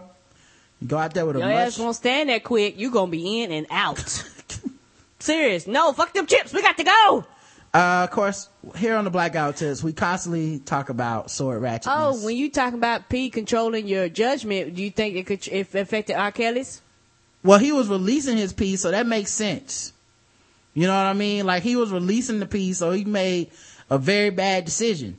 If he would have just held his pee a little bit longer, he would have been like, this is illegal. This does not make sense. This could end up in me going to prison. You know, that's what the problem was. He didn't have enough control. So I feel like the science, maybe that's what the whole poll is based on. They just watched that video. Like, yep, people taking pisses. Not good. All right, so we talk about sword ratchetness on the show, and apparently this victim got stabbed with a sword and beaten with a hammer. Oh, is this against the race? In Ottawa. No, they don't have the actual culprit. They had a victim, but okay. It was in Ottawa, Canada. A Crown prosecutor laid out his case Tuesday against a man accused of murdering his roommate, who was beaten with a hammer and stabbed with a sword at an East End apartment 3 years ago. Oh. Toby Land has pleaded not guilty to the charge of second-degree murder in connection with the death of Dominique Doyon in May 2009. Doyon was beaten to death while sitting on a couch in the apartment he shared with Land and another man. The three had gotten into a disagreement because Doyon had become romantically involved with a 14-year-old girl. Huh? Like, he should have held his pee. Would have made a better decision. A whole lot better decision. Said in his opening arguments to the 12-member jury, Crown lawyer Carl Lim, I guess that was his name, Doyon died as a result of 87 injuries he received during the attack. Lim said, including a sword stab through his torso that punctured his lung and 2 chambers of his heart.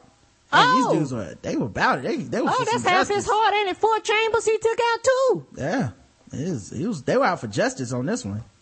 I was trying to fuck him up, man. Oh, they ain't want you to come back, honey. He also received 15 blows to the head. Wow. Yeah. He warned the members of the jury, the lawyer, that they were going to see the grisly photos of his body that were taken at the attack. Land has pleaded guilty to manslaughter, but Lim says he intends to prove that he either intended to kill Doyon or knew at some point during the beating that he was going to, and should therefore be found guilty of second-degree murder. Man, I mean, that's clearly, in my opinion, second-degree murder, because 87 hits. 87 dollars. That's a lot, yo. Do you think they was like 1, 2, 3? Shit, where did we start at? Fuck. Yeah, at 1, some point. 2. It's like, start over. Yeah, did we count that one? I don't know. Start over. We should number them next time. All right. Well, now it's time for the real game that everybody wants to play. We know why you people are here. We know why Amanda is here, even. Uh-oh. Everybody wants to play the game that is sweeping the nation. Guess the race. Yep. It's become a life of its own at this point. Now, Amanda, I don't know if you ever, I know last time you didn't get to play this, and I don't know if you ever heard, but Guess the Race is a game where we play different news articles, and we ask that you guess the race of the people involved. The chat room plays along with you, and you will see quite quickly that the chat room is very ratchet and racist. So, and didn't go to the bar. So yeah, they are not, none of these motherfuckers will ever be lawyers, or they're already lawyers, so it don't matter anymore. Nope. But, that's right. They already passed. Yeah. They're using pseudonyms or something. So here's our first article. Since I'm going to be a lawyer, I'm going to let them handle it then. Yeah. You can guess, but I would not guess anything racist if I was you. You know what I mean? Just trying to keep everybody's career intact. You are using your government, so I'll sit this one out. All right. I will play it, and you can just laugh along then. Here we go. Developing right now, what drove a man to kill a Forest Hill pastor? This is a picture of Reverend Danny Kirk. He died today after being beaten inside the Greater Sweet Home Missionary Baptist Church. Word of his death spread fast, with distraught members of the congregation crying and hugging on the church's front lawn. We just got the 911 call the church secretary made during that attack. Hi, I need help at the church. My pastor is bleeding. He's been attacked. They're trying to fight him. I think okay, so there's the best of them. The church secretary who made that call was actually locked inside her office at the time. Now, the attack happened inside the church just before noon today. Reverend Kirk and the man police say beat him with an electric guitar are both dead tonight. Channel 8's Jim Dutton. That's a murder weapon right there. Electric guitar? That's got to be a first on the show, right? We've never had a person die by electric guitar to death. That's some creative thinking. Don't forget to still Guess the Race, people. Douglas is live in Forest Hill with the latest on this investigation. Jim? Just been a baffling day. Pastor Danny Kirk led about 1,000-member church here. All of them want to know why a man would drive his car into their church and then bludgeon their preacher to death, and police have no answers yet. Worshippers struggled to grasp the suddenness and the savagery of the attack on Pastor Danny Kirk.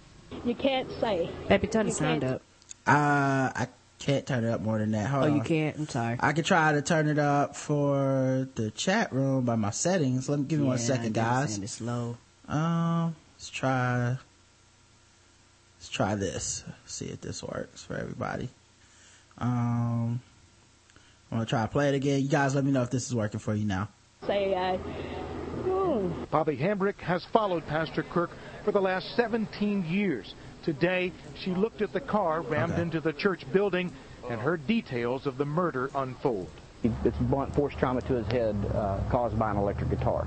Forest Hill Chief Dan Dennis says his officer... How do you say that without laughing? Why, with a straight face? This is why I'm never gonna have a serious job. Because my sense of humor is too fucked up. I would have been like, yeah, it's blunt force trauma to the head with electric. Just give me a second. Hold on. See, that's why they pay people like her to be the lawyer, because she knows how to put her professional face on and go in front of the camera and speak like she got sense. Yeah, that's why they tell you let your lawyer do all the talking for you. Yes, this is exactly why they tell you let your lawyer do the talking. Arrived as the killer clubbed to death the preacher. They actually entered the room while the suspect was in the process of hitting the pastor with the guitar. Wow. That means they saw it. You think like Horatio showed up from Miami CSI? Oh! He was like, looks like somebody was playing some death metal. Yes, when he take his glasses. Won't be fooled again. And tased the suspect, tentatively identified as 33-year-old Derek Burdo. Police say he fought with them and that they found him unresponsive in the back of a squad car a few minutes later. He was pronounced dead at the hospital. Came down here and it was my cousin that killed the pastor. Burdo's cousin says the suspect... Man, hold up, dog. How you gonna show up and be like, it's my cousin that killed the pastor? Like, you're not on the defense team, bruh. Like, no thank you for your help. You can't show up. If I'm trying to get off for the crime, you can't show up at the crime scene and talk to the media and be like, oh yeah, he probably did it. It's my cousin. Like, just shut up, man. Like, they don't have a lawyer they could call or something that get everybody together and off the streets and away from the camera? Children and mother-in-law attend Greater Sweet Home Missionary Baptist Church. He says Burdo might have been on drugs. Someone gave him something probably about a week ago, man, and he's been going crazy. Well, that's an open and shut case. That motherfucker going to prison. Yeah, off of that alone. Yeah, cousin out there giving out all the damn secrets and stuff. And might as well give his address too. Yeah, man, I actually let him borrow my electric guitar an hour ago, so, I mean, he definitely did it. He said he knew of no conflict between the two men. Now, Pastor Danny Kirk was a well-loved man. As I said, led about a 1,000-member church. He's known for working with kids at O.D. White High School, where his son is an athlete. This has been a sad and, as I said, baffling day. Police still are not speculating on a motive. Live in Forest Hill, Jim Douglas, Channel 8 News. Well, members of the congregation... All right, man. So, chat room. Amanda's not playing. She got a future, and she's we trying want her to be safe. But you guys are racist and playing guess the race of the pastor and the victim in this. It's the same race, guys, so not two guesses, just one. Let's see. One who refers to the grandmother as Big Mama. Jimi Hendrix done resurrected. One who ends every section of his sermon with "Ha!" and "Can I get a?" Can I get an amen? Yeah. Okay. That's how you say it. Amen. Oh, I missed that part. Okay. One who knows that Celie told Harpo to beat Sophia. Eddie Long. Oh. A Pelly who admits Steve Nash's comb over, i.e. cheddar. Nigglum says Shorty Short Stacks. Oh wait, Nigglum covered in tar. That's wow, very that's black. creative. Creflo, $1, and a disgruntled black guitarist. God damn, y'all ain't shit. Correct answer is black though, so everybody got it that guessed black. And I wouldn't have got it, man, because basically once you threw in electric guitar. Wait a minute, one who knows that they diabetes will flare up after church food. Oh. It's terrible. All right, man, we got another guess the race. This is about a dentist. It's gonna be a busy night. All right, new at 6 this. I like that. He started off this news clip with something about something completely different. Like that. Normally our news clips start as exactly when the story starts. This starts at the end of some unrelated shit. Like he was just talking to his friend on the phone and then was like, let me get to work. I'll be right back. Gonna be a busy night. Play that again. It's going to be a busy night. All right, new at 6, the state has suspended DeBerry dentist's license after investigators say she was abusing drugs on the job. The health department began investigating Dr. Sharon Day Osteen after allegations surfaced she was using laughing gas in front of patients before doing procedures. And as Evan Lambert shows us, people who live near her office are shocked at the news. Imagine coming to the dentist, you don't like doctors or dentists in the first place, then you find out your dentist is high. Those are the accusations that got one. Now, why are they making up another scenario where I'm already afraid of the dentist? Yeah. I use laughing gas because I rather laugh than cry while you drilling at my teeth, and then you be like, you know what? Your dentist might be high. That's gonna calm me down. That's the only thing missing is him whispering that in some patient's ear right before they go under. DeBerry dentist suspended, and today her office right here in DeBerry is closed. Call Sharon Day Osteen, DMD. We found this ad on YouTube for Dr. Sharon Osteen. It says she's been a practicing dentist for almost 2 decades, but she won't be seeing patients anytime soon. That's because the state pulled her license over claims she inhaled nitrous oxide, known as laughing gas, right in front of patients. The state says she'd conduct dental procedures right after inhaling the gas. I changed dentists. Wow, you think she was laughing while she did it? Oh yeah, that right there sound like that could happen in Gotham City. It's like, what are we doing today? You need a root canal. And the Joker just pop up behind the scene. Right. He kick in the door. It's time to put a crown on those teeth. It's like, no, I don't think so. I'm sorry, Joker. You're not. I'm not covered with you anymore. There's nothing funny about the tremendous amount of pain. I should have known something was wrong when your name was Joker MD. Yeah. If I knew that if they did it in front of me, or if I was sure that it was an actual true statement, I would change dentists. No one was at Dr. Osteen's DeBerry office when we showed up today. Her son told us she voluntarily closed up shop in June to seek help for a drug problem. Health officials just issued an emergency suspension, saying she posed a danger to patients. People who live nearby say they'd be outraged if they found out someone responsible for their health was impaired. You go to your doctor, you need to be able to trust them to do the right thing, and that would scare the what out of me. And the people we talked to say had they witnessed their doctor using drugs, that would be it. I think I would leave. I would get out of the chair and I would leave. I would. I like that she had to think about it though. She took some time. It's like, I think I would leave. Or I might let this high motherfucker dig inside my mouth with metal tools. Would you let somebody work on you, sweetie? Yeah. It's like, you know what? I think the fact that my roots are now hanging out of my teeth, and I'm bleeding all over the place, that's probably when I would leave. Like, I would wait, give them a chance. Everybody deserves a chance.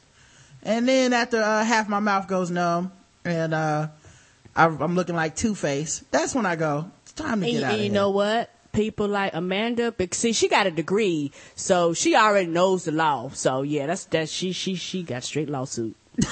She can represent herself. That's an open and shut case. I would not allow that at all. In DeBerry, Evan Lambert. All right, chat room, put on your racial hats because it's time to guess the race. Dr. Sharon Osteen, the dentist who likes to do laughing gas and then do your teeth. Nancy Botwin shit right here. No brown skinned dentist could do this. A creator of hurricane names. One who found Howie Mandel extremely funny, Cheddar. A whip it doing white woman, says Nerd.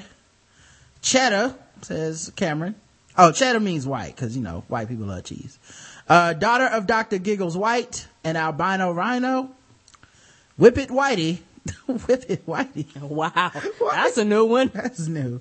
One who knows that Breaking Bad is not just a TV, it's their way of life. Oh my. And cheese snorter, said Leonard Brother. The correct answer is white. She was a white lady. So, yeah. Oh, someone says early morning jogging cheddar as cheddar. That's funny. All right, here was another one. Guess the race of 9 people living in a vacant home. 9 people. Now, in surprise, Police have arrested 9 people after discovering they were living in a vacant house and stealing electricity from neighbors. Police uncovered this problem, they say, after they were called to a different home on the same street and discovered electricity, water, and gas utilities were being illegally diverted to the house next door. The owner of the home had no idea 9 people were living in the home, and neither did, apparently, the neighbors. They were squatting in the house, weren't paying any rent, but they had all the electric, water, and gas hooked up illegally, so they were just squatting there. Drug paraphernalia also reportedly found inside the home. The 3 women and 4 men all booked on various charges. All right, so it's not a lot to go on there. It's going to be interesting, but guess the race of the people in the house that I saw their pictures. And 9 people in one house still in power from next door. They're all the same races? Mm-hmm. Okay. Mm-hmm. Leonard Brother says those who don't need running water in the home, they get it from each other's backs. Oh, sir. One who calls out Johnny Cochran's name every time they want to sue someone. Samuel L. Jackson, crackhead black. Oh. Like Gator. All right. Really, no one noticed 9 people living indoor, Hispanic. That's what Nerd says. Sketty eating go-go juice, drinking honey boo-boo whizzite, says Dr. K. Orange picker, says Shorty Short Stacks. Jay says Goya. That's my shit right there now, I ain't even gonna lie. Border hoppers, herd of cheddars, they must have blended in with their surrounding. One who swam across in an inner tube is still not wet enough. Their previous residence was a 1995 Honda Accord Latino. I hate black keys on the piano. So he's saying white. Hispanic. And one who goes down the water slide extra fast. Correct answer is white. It was white people, y'all. Wow. So everybody that guessed black and Hispanic, y'all racism is off. So you should be ashamed of yourselves. Cause there's no reason white people can't do ratchet ass crimes too. Okay. Here's another one. This is a woman being accused of running a brothel out of her massage parlor. Karen likes massages, so just think they were on Groupon. I don't know. Maybe this is a special Groupon. Buy one. Buy one, get a hand job. There you go. There you go. Buy one, get the owner of a Sun City massage parlor is accused tonight of also running a prostitution business. As Mike Watkins tells us, she says it's all a lie. Mike? Yeah, Patty, not the first time that we've heard about a massage parlor acting as an alleged front for a prostitution ring. This time the allegation here in Sun City at a place called A Moment in Heaven, a place allegedly run by a woman named Deborah Schmidt. I have 2 kids, and I just don't want anybody on the property. But no, I'm not. I'm just letting you know I'm innocent. You're innocent? Yes. Okay. Through a crack in the door of her... Why did she even respond to them? I like that. Right. I like that she opened the door to tell them I have nothing to say, but I am innocent. Good night. I would not open the door more than this. Get off my porch. Northwest Valley home, 39-year-old Deborah Schmidt was professing her innocence today after the Sun City massage parlor that Schmidt allegedly runs was busted by MCSO deputies for allegedly offering more than just massages. No way. Wow. I had no idea. They offer you a menu of other services and the prices of each service. And this is various sex acts. Various sex acts, yes. Wow. According to Sheriff spokesman Jeff Sprong, a complaint from the public drew MCSO's attention to the business. So they. I wonder what the complaint was. Like, I'm not getting. Their race was too high? Yeah. I don't have. They wouldn't spot me at 20, so I'm telling. She didn't have change. Yeah. Man, you really gotta be a jerk to be the dude that gets that menu and decides to turn her in. Yeah. Like, just leave. It's just nothing to do with you. It's like, I'm telling. Oh, I just thought it was gonna be Swedish oil. My bad. Yeah. It's like, that's like a bonus. That's like finding out you get a free dessert at the restaurant. Like, it's not their fault. Like, you don't have to eat the dessert. Just walk out. It's not like they were forcing hand jobs on dudes. Just go, no, I would not like a hand job. I just want a regular massage. Don't tell. Yeah, and it's sad when you was like, oh, so I get hot stones and get my stones off. Right. Get my rocks off and my rocks on my back. You know, the other thing too is, it also could be the quality of the workmanship was that low. True. Yeah. Like somebody must do some bad. You did this bad is the worst service. hand job ever. And I'm going to the cops. This should be illegal.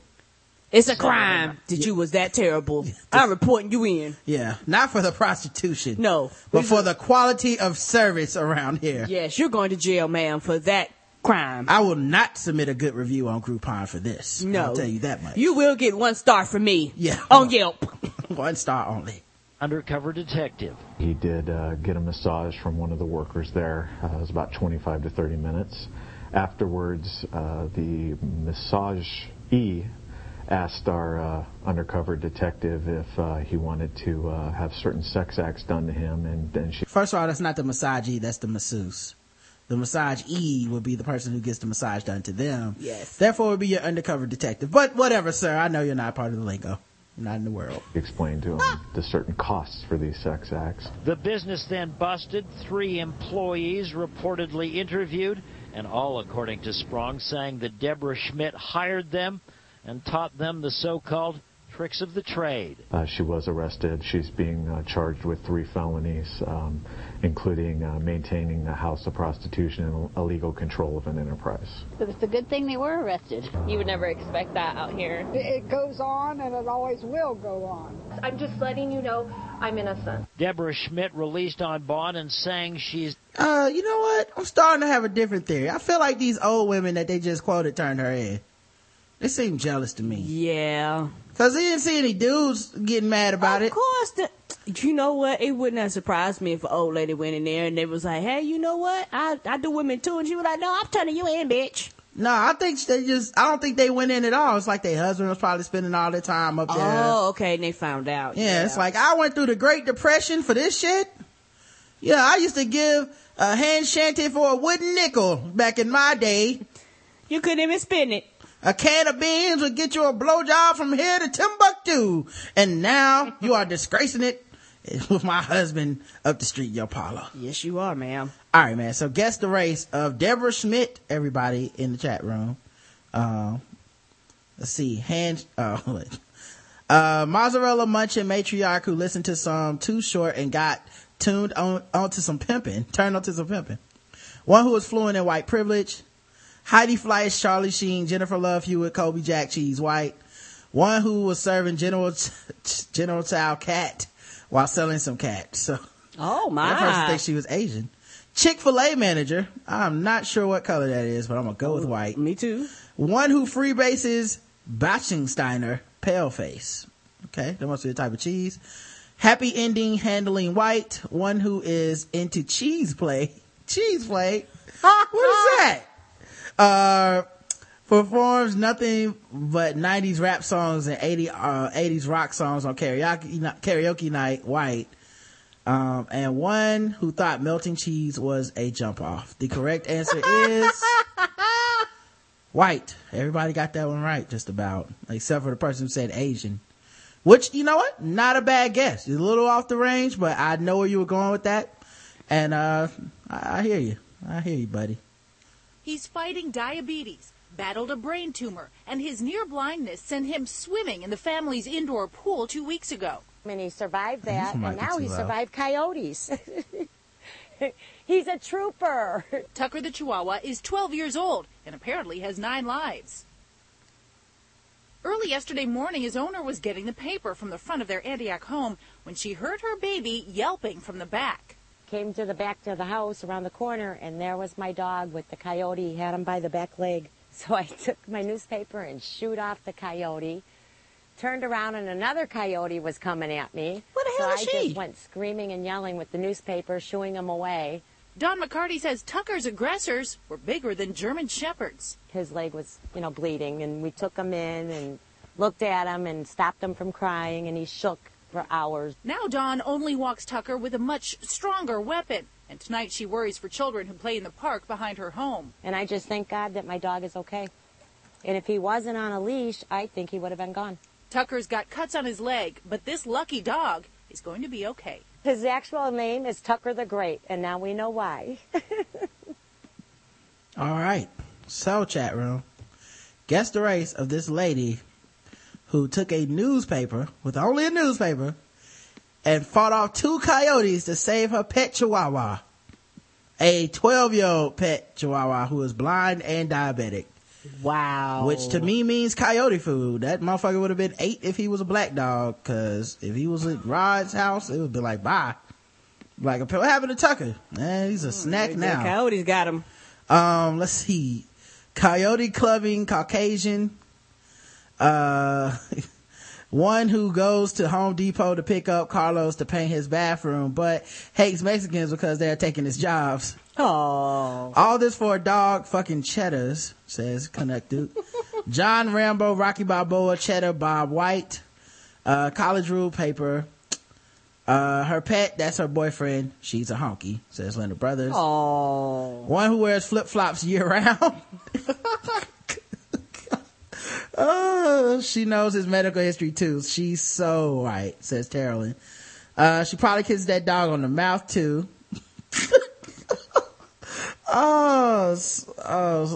One who kisses dogs on the mouth, but will only kiss coyotes on the cheek. A person who leaves their inheritance to their pets instead of their kids. Proud of a dog that didn't do a damn thing. White. One who taught Carlton Banks all his dance moves. White. The correct answer is white. It was white lady. See, I see why Amanda chose not to play. That was a smart move, ma'am. Smart move. That was smart. Speaking of smart, George Lucas, you just made that $4 billion for selling Star Wars and LucasArts and all that stuff. He's gonna donate most of that to education. Good. Yeah, man. I read an article where he's gonna become a philanthropist and sends most of that money to educating kids, man. And I appreciate that. Good on you, sir. Good. Amanda probably left. She probably got herself on mute so publicly can't nobody hear her laugh. That's a racism. No, she's probably way too classy to laugh at this, Karen. If you're gonna help her, you gotta go all the way. Oh, my bad. I'm sorry.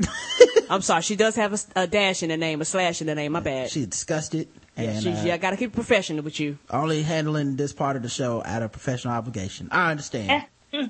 I completely understand. All right, a couple more guests to race and we gotta get out of here because I gotta get my lineup straight. Detectives have arrested Gregory Lampert of Brandon and are seeking an arrest warrant for Joshua Stewart of Riverview. Uh-oh. Why, Karen? I don't know. Tell me why. According to the police, the men copied and kept a customer's personal photos. The 2 cell phone store employees in Bartow copied and kept personal photographs from a female customer's phone and shared them with at least one other person. Damn. Now, I think that's a lot of people's nightmare. Like when you get a new phone and you turn in the phone, and especially in 2012 with all this sexting and stuff going on. Especially when you don't clear that shit off. Most people don't. A lot of people have photos of themselves in various states of undress on their phones. And it's like, oh, the new iPhone came out, or you drop your phone in the toilet or something. You want to go get you a new phone. And you just kind of trust that the guy that you're turning your phone into isn't going to be jerking off to your pictures of your titties later on tonight. Yeah, and I'm pretty sure they have policies against you can't do that shit. You need to delete that shit. But I guarantee you that the stuff don't matter when they get that. This man violated a trust, I say. Yes, he did. I say throw the book at him. Yeah. It's the one thing we have in the world is naked pictures on our iPhone. If we can't protect that in America, then I don't want to live in a country that does not persecute people for that. All right, they're messing up the game. Nobody's ever gonna get sexed again because of people like this.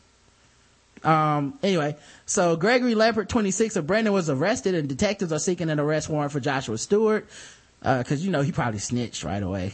I mean, not like he had to. He probably just checked his cell phone to see who he sent the pictures to. Yeah, and they're probably like, that's a client of ours. Why is she out here? Both will face felony charges of dealing in stolen property and offenses against computer users and misdemeanor charges of theft and prohibited acts regarding lewd materials. Detectives said they learned that the female, whose age was not given, went to cellular cells on Knoxville and they give the address. On October 18th to purchase a new phone. Stewart offered to transfer the customer's data from her old phone to her new one, but during the process, he obtained personal photos and kept a copy for himself. Oh. And he just, he wouldn't have even got caught if he didn't have to share it. I bet this shit goes on all the time. Yeah, and they just don't share it, because once you start sharing, that's when it becomes an issue. And my thing is that I think that should be a felony. If I come to you with my phone and say I want you, and you take my personal it should be a felony. I'm sorry. You should not be allowed to do that and get a slap on the wrist. As my man Rick from Phil in the Lane said on his show, on his appearance on All Balls Don't Bounce, there's no two-person secrets. Dang, that's true. So the fact that these dudes started sending each other pictures and stuff, they were done the second that was going to get out, because that's what dudes do. You get a picture of somebody and you're going to you want to show people, you want to say something, because that's what a lot of these guys are into. They need some type of validation of their own taste. So yeah, that's why these dudes are in trouble. According to detectives, the customer left the store trusting that all her data had been transferred to her new phone and no copies were left behind, but Stewart shared the data with an associate. In the days that followed, detectives said that Stewart and Lampert showed the images to a customer who recognized the female. To a customer? Why would you show it to a customer? Right.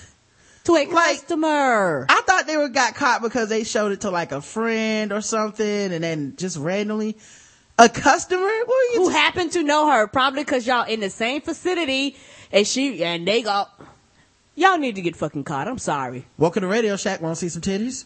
I just came for a phone, but yeah, welcome to Radio Shack. Want to see some naked pictures? But yes, of course I'll look at those titties. That's also the sad part, is that dude definitely was like, yes, I'll look at those titties. And realize, wait a minute, I know those titties. As much as it saved his friend and now she can sue, she also got to know that he's a scumbag, because he was like, of course I want to see those titties. And you know what? He might not have thought that was a cut. Like, he might have thought that was some random person. And yeah, he didn't know that was his friend. No. They didn't introduce it to him like, hey, we got these naked pictures of so and so. Of a customer. No. Yeah. So he was like, yeah, sure, I'll check him out. Wait a minute, I know who the hell that is. Yeah. He's like, that's my cousin. He's like, oh, see, now this is all messed up. The game is over. That customer contacted the female and alerted her to the existence of the photo. On Wednesday, detectives executed a search warrant at the store, found several images of the female on Lampert's phone and personal computer. Man, that must have sucked. Oh, he took that home too? That must have been the worst day at work. Like, cops come busting in the Radio Shack like, get on the ground! Get on the ground! It's like, what do you want? I want to see your phone and those pictures. Like, no. Oh, we're going to jail, dog. They also found personal photos of another female. So this was not the first time they did this. So they probably got a catalog of everybody in town. Guess the race. Yeah, that is a binder of women. Guess the race of the cell phone employees, Gregory Lampert and Brandon Stewart? Joshua Stewart. That's a digital binder of women. Gregory Lampert and Joshua Stewart. One who knows all the words to the Full House intro. That's old. One who yells, I love you, bro, and hugs everyone when drunk, jackass frat boy White. Leonard Brother says, those who don't see race. I like that one. That's a good one. Yeah, the correct answer is White. There was some white dudes, y'all. One who brought the Tahitian treat and threatened anybody who tries to get one. All right, let's see, last article before we get out of here. Well, this one feels too easy. You probably get that one from the title. All right, here's a good one. All right, this is some good Guess the Race. Gonna see who here is really in tune with racism. Police arrested 2 men found intoxicated inside a KFC on the Indianapolis South Side, while one of the men's 2-year-old, like his 2-year-old son, ran around the restaurant unsupervised. Yeah, take it all in. There's a lot of elements here, people. I'm talking fried chicken. I'm talking unsupervised. Did we do this? We did? Mm-hmm. So everybody knows this one already? I think we did this one, baby. Son of a bitch, that's a good one. It is a good one. A lot of people got that one wrong. But yeah, we did. If I were not mistaken, we covered that one. You got another one for us? Yeah, I got another one now. Sorry, y'all. I'm off my game today. I thought we never done that one before. Well, have we done this one? A couple busted for cooking meth in a Daytona Beach, Florida, Daytona Beach Shores motel this morning. Told cops they had plans to make more drugs this afternoon after one of them had a meth-related court appearance. Investigators found a meth on meth. Yeah, we just meth on meth. Investigators found a methamphetamine laboratory in room 6 at the famous Shores Motel. Renter Pete Atwood, 65, and a woman described as his associate, 32. Her name is Jolene Crisp. You couldn't make that up. Sure couldn't. They were making meth this morning in the room. Investigators said making meth in the room. Investigators with the Daytona Beach Shores Department of Public Safety said. Atwood told officers that he and Crisp manufactured the drug in the room where they were going to produce another batch later today after her court appearance for a previous charge related to manufacturing meth. Why would he tell them that? These people... Because he was high. Right. That's stuff high people do. They don't be thinking about stuff like that. Both were charged with manufacturing meth, and they dismantled the lab and dismantled the second abandoned lab found in room 11, which was not rented. So they had 2 different rooms in this hotel where they were making meth out of. Guess the race, people in the chat room, of these meth heads. Inspired by Breaking Bad, Caucasian. Walter and Skylar White, no pun intended. Anal enema using Miami Dolphins fans who were took tailgating a little too seriously. One who can't eat pussy until it's sprinkled with cottage cheese. Oh man. I hope that's not a thing. I sincerely hope that's not happening. Blue-eyed meth devils, Mitt Romney supporters, the color of the Eagles away jerseys. All right. Well, the correct answer is white. That was way too easy. I'm sorry. I am ashamed of myself at the easiness of that Guess the Race article. That was, white people gonna write in mad, and I understand. I get it. All right, man. Well, look, man, we had a great show. Our guest was Amanda Butler Jones. Pretty sure I said that right. And she was not playing Guess the Race, but she was interviewing us and educating us about the Trayvon Martin situation, about the ballot initiatives on people's polls, about staying your ground, and about Howard Law and what it takes to be a law student, and not having a TV, and also hyphenated last name, not married. So, you know what I'm saying, fellas? I'm about to be a lawyer. Just saying, get on your game. So Amanda, thank you for coming on with us. Thank you for having me. I appreciate it. No problem. And I hope we did not jeopardize anything with your bar exam or anything like that. If you need us to, we will just deny you ever on the show. We got your back. Oh yeah. And we do believe in erasing memories. So, you know, we'll be like, we don't know who you're talking about. I don't know who that woman was on that show. Yeah. Like, as far as I'm concerned, someone else was on Skype. But, yeah, thank you. Make sure you guys go check her out. Facebook.com. HU Justice for Trayvon Martin is, where you can join. The link will be in the show notes, but also know that it's bigger than Trayvon Martin. But, you know, not that you shouldn't care or anything, but there's a lot going on, social justice, that you should be aware of. I know also the Twitter account is HU Am I Suspicious, I know. But, yeah, definitely go find out and learn about yourself and, you know, learn about what's going on in the world and what things you can care about and things you can support. Like I said, these are issues that actually some social media awareness might be the thing that, you know, gets laws passed, gets attention paid, gets things done. And it's one of the few times that clicking the like button, a reshare, a blog, a reblog might be able to change the world. So do that. Or just keep getting stopped and frisked. What do I care, right? Also, this show is brought to you by Shadow Dog Productions' new audio play, Seance, which they want you to get everywhere but iTunes, because iTunes charges $10, and they're not cool with that. But and of course, AdamandEve.com, put in the code TBGWT, and you can get 50% off of one item, 3 free adult DVDs, free shipping, and a free sensual gift I can't even tell you about.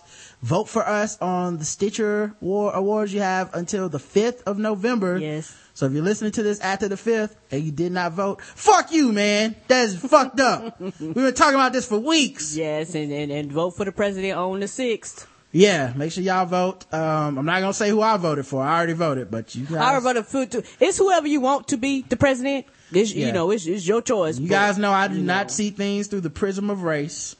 Only through the prism of My women. dollars. No, I only see things through the prism of women's reproductive rights, the prism of immigration, the prism of stopping the wars in Iraq and Afghanistan, the prism of, trying to balance the budget with taxes, the prism of healthcare,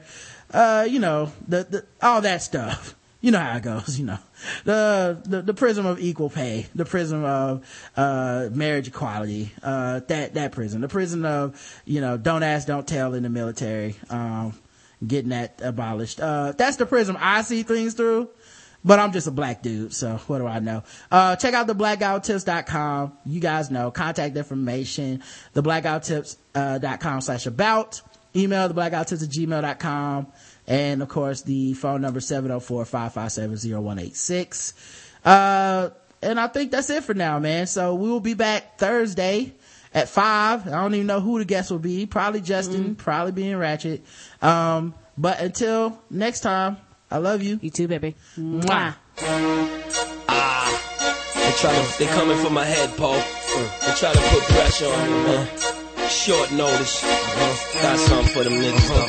Yo, I'm like the Dow Jones of rap. My stocks is high, and it never was all love. So stop the lies, motherfuckers will blow your brains out and watch you bleed. The same niggas that you trust, let them watch you see. You got a dead niggas, money don't stop the greed. That's why now I gotta rock my vest, pop my 3, and whoever die first, may God forgive. The nigga who lives, sometimes you gotta handle your biz. To my niggas, when I die, keep inhaling a lie and come to my wake high when you're telling me bye. What goes around comes around. Am I coming or going? All I'm trying to do is leave you numb, gunning the flowing. I might cock back the gauge and start shooting at your people. I'm looking for the devil, cause money's the root of evil. And Kiss won't be happy till my bezel looks see-through, until I flood NY with Perigo and Diesel. Catch me with the top off my whip, bust my gun while it's still tucked so you can hop off my dick. I run with a few parolees, armed thieves that rock ice blue patcholis and roll leaves in the mob meeting. Keep quiet when the guard's speaking. Squeeze my joint to my motherfucking palm squeaking, and never mind who the locks assigned to. That's right. What difference do it make, nigga? Listen to the tape, come nigga. On. J to the bar, hustle cold, ride or die. Kiss hand wash money, let it drip dry. J to the bar, keep cowards on their toes. Yeah, Kiss push the drop, rock the ice, get the hole. J to the bar, got the smash on the block. Kiss got the labels, telling niggas not to drop. Tell them everything you get, you really don't expect. Nah, when you J to the bar, yo, Kiss to the death. I wanna know, is the promised land heaven or hell? Cause the niggas that made promises, most of them fell. If you hungry, then I got some niggas serving the shells with no sauce and they silver. Only take one to kill you. It's a small world, so you better guard your secrets. And it's easy to get money, but it's hard to keep it. Never been the type that like to hound no bitch. All I do is try to keep niggas around me rich. Screw all of y'all cowards, I consider you lames. Had to save my lunch money just to get in the game. That was back when I used to have a mean backspin and no Mac 10. It was just bats then. You know, beat a nigga down, take his rope. Now we heat a nigga down, take his coke. And you could call me if you wanna buy them things. I get them half price cause Poppy know my name. Call me J to the wall. And everything you got in your living room, I got in my car, except for the bar. I try to put a little money away, cause you know they say tomorrow ain't promised today. Either bubbling or struggling, nothing between. Don't have a grimy nigga like me fucking your queen. And the Kiss only do shit with niggas I know. That's right, outside nigga can't fuck up my flow. Come on, J to the bar, hustle cold, ride or die. Kiss hand wash money, let it drip dry. J to the bar, keep cowards on their toes. Kiss push the drop, rock the ice, get the holes. J to the bar, got the smash on the block. Kiss got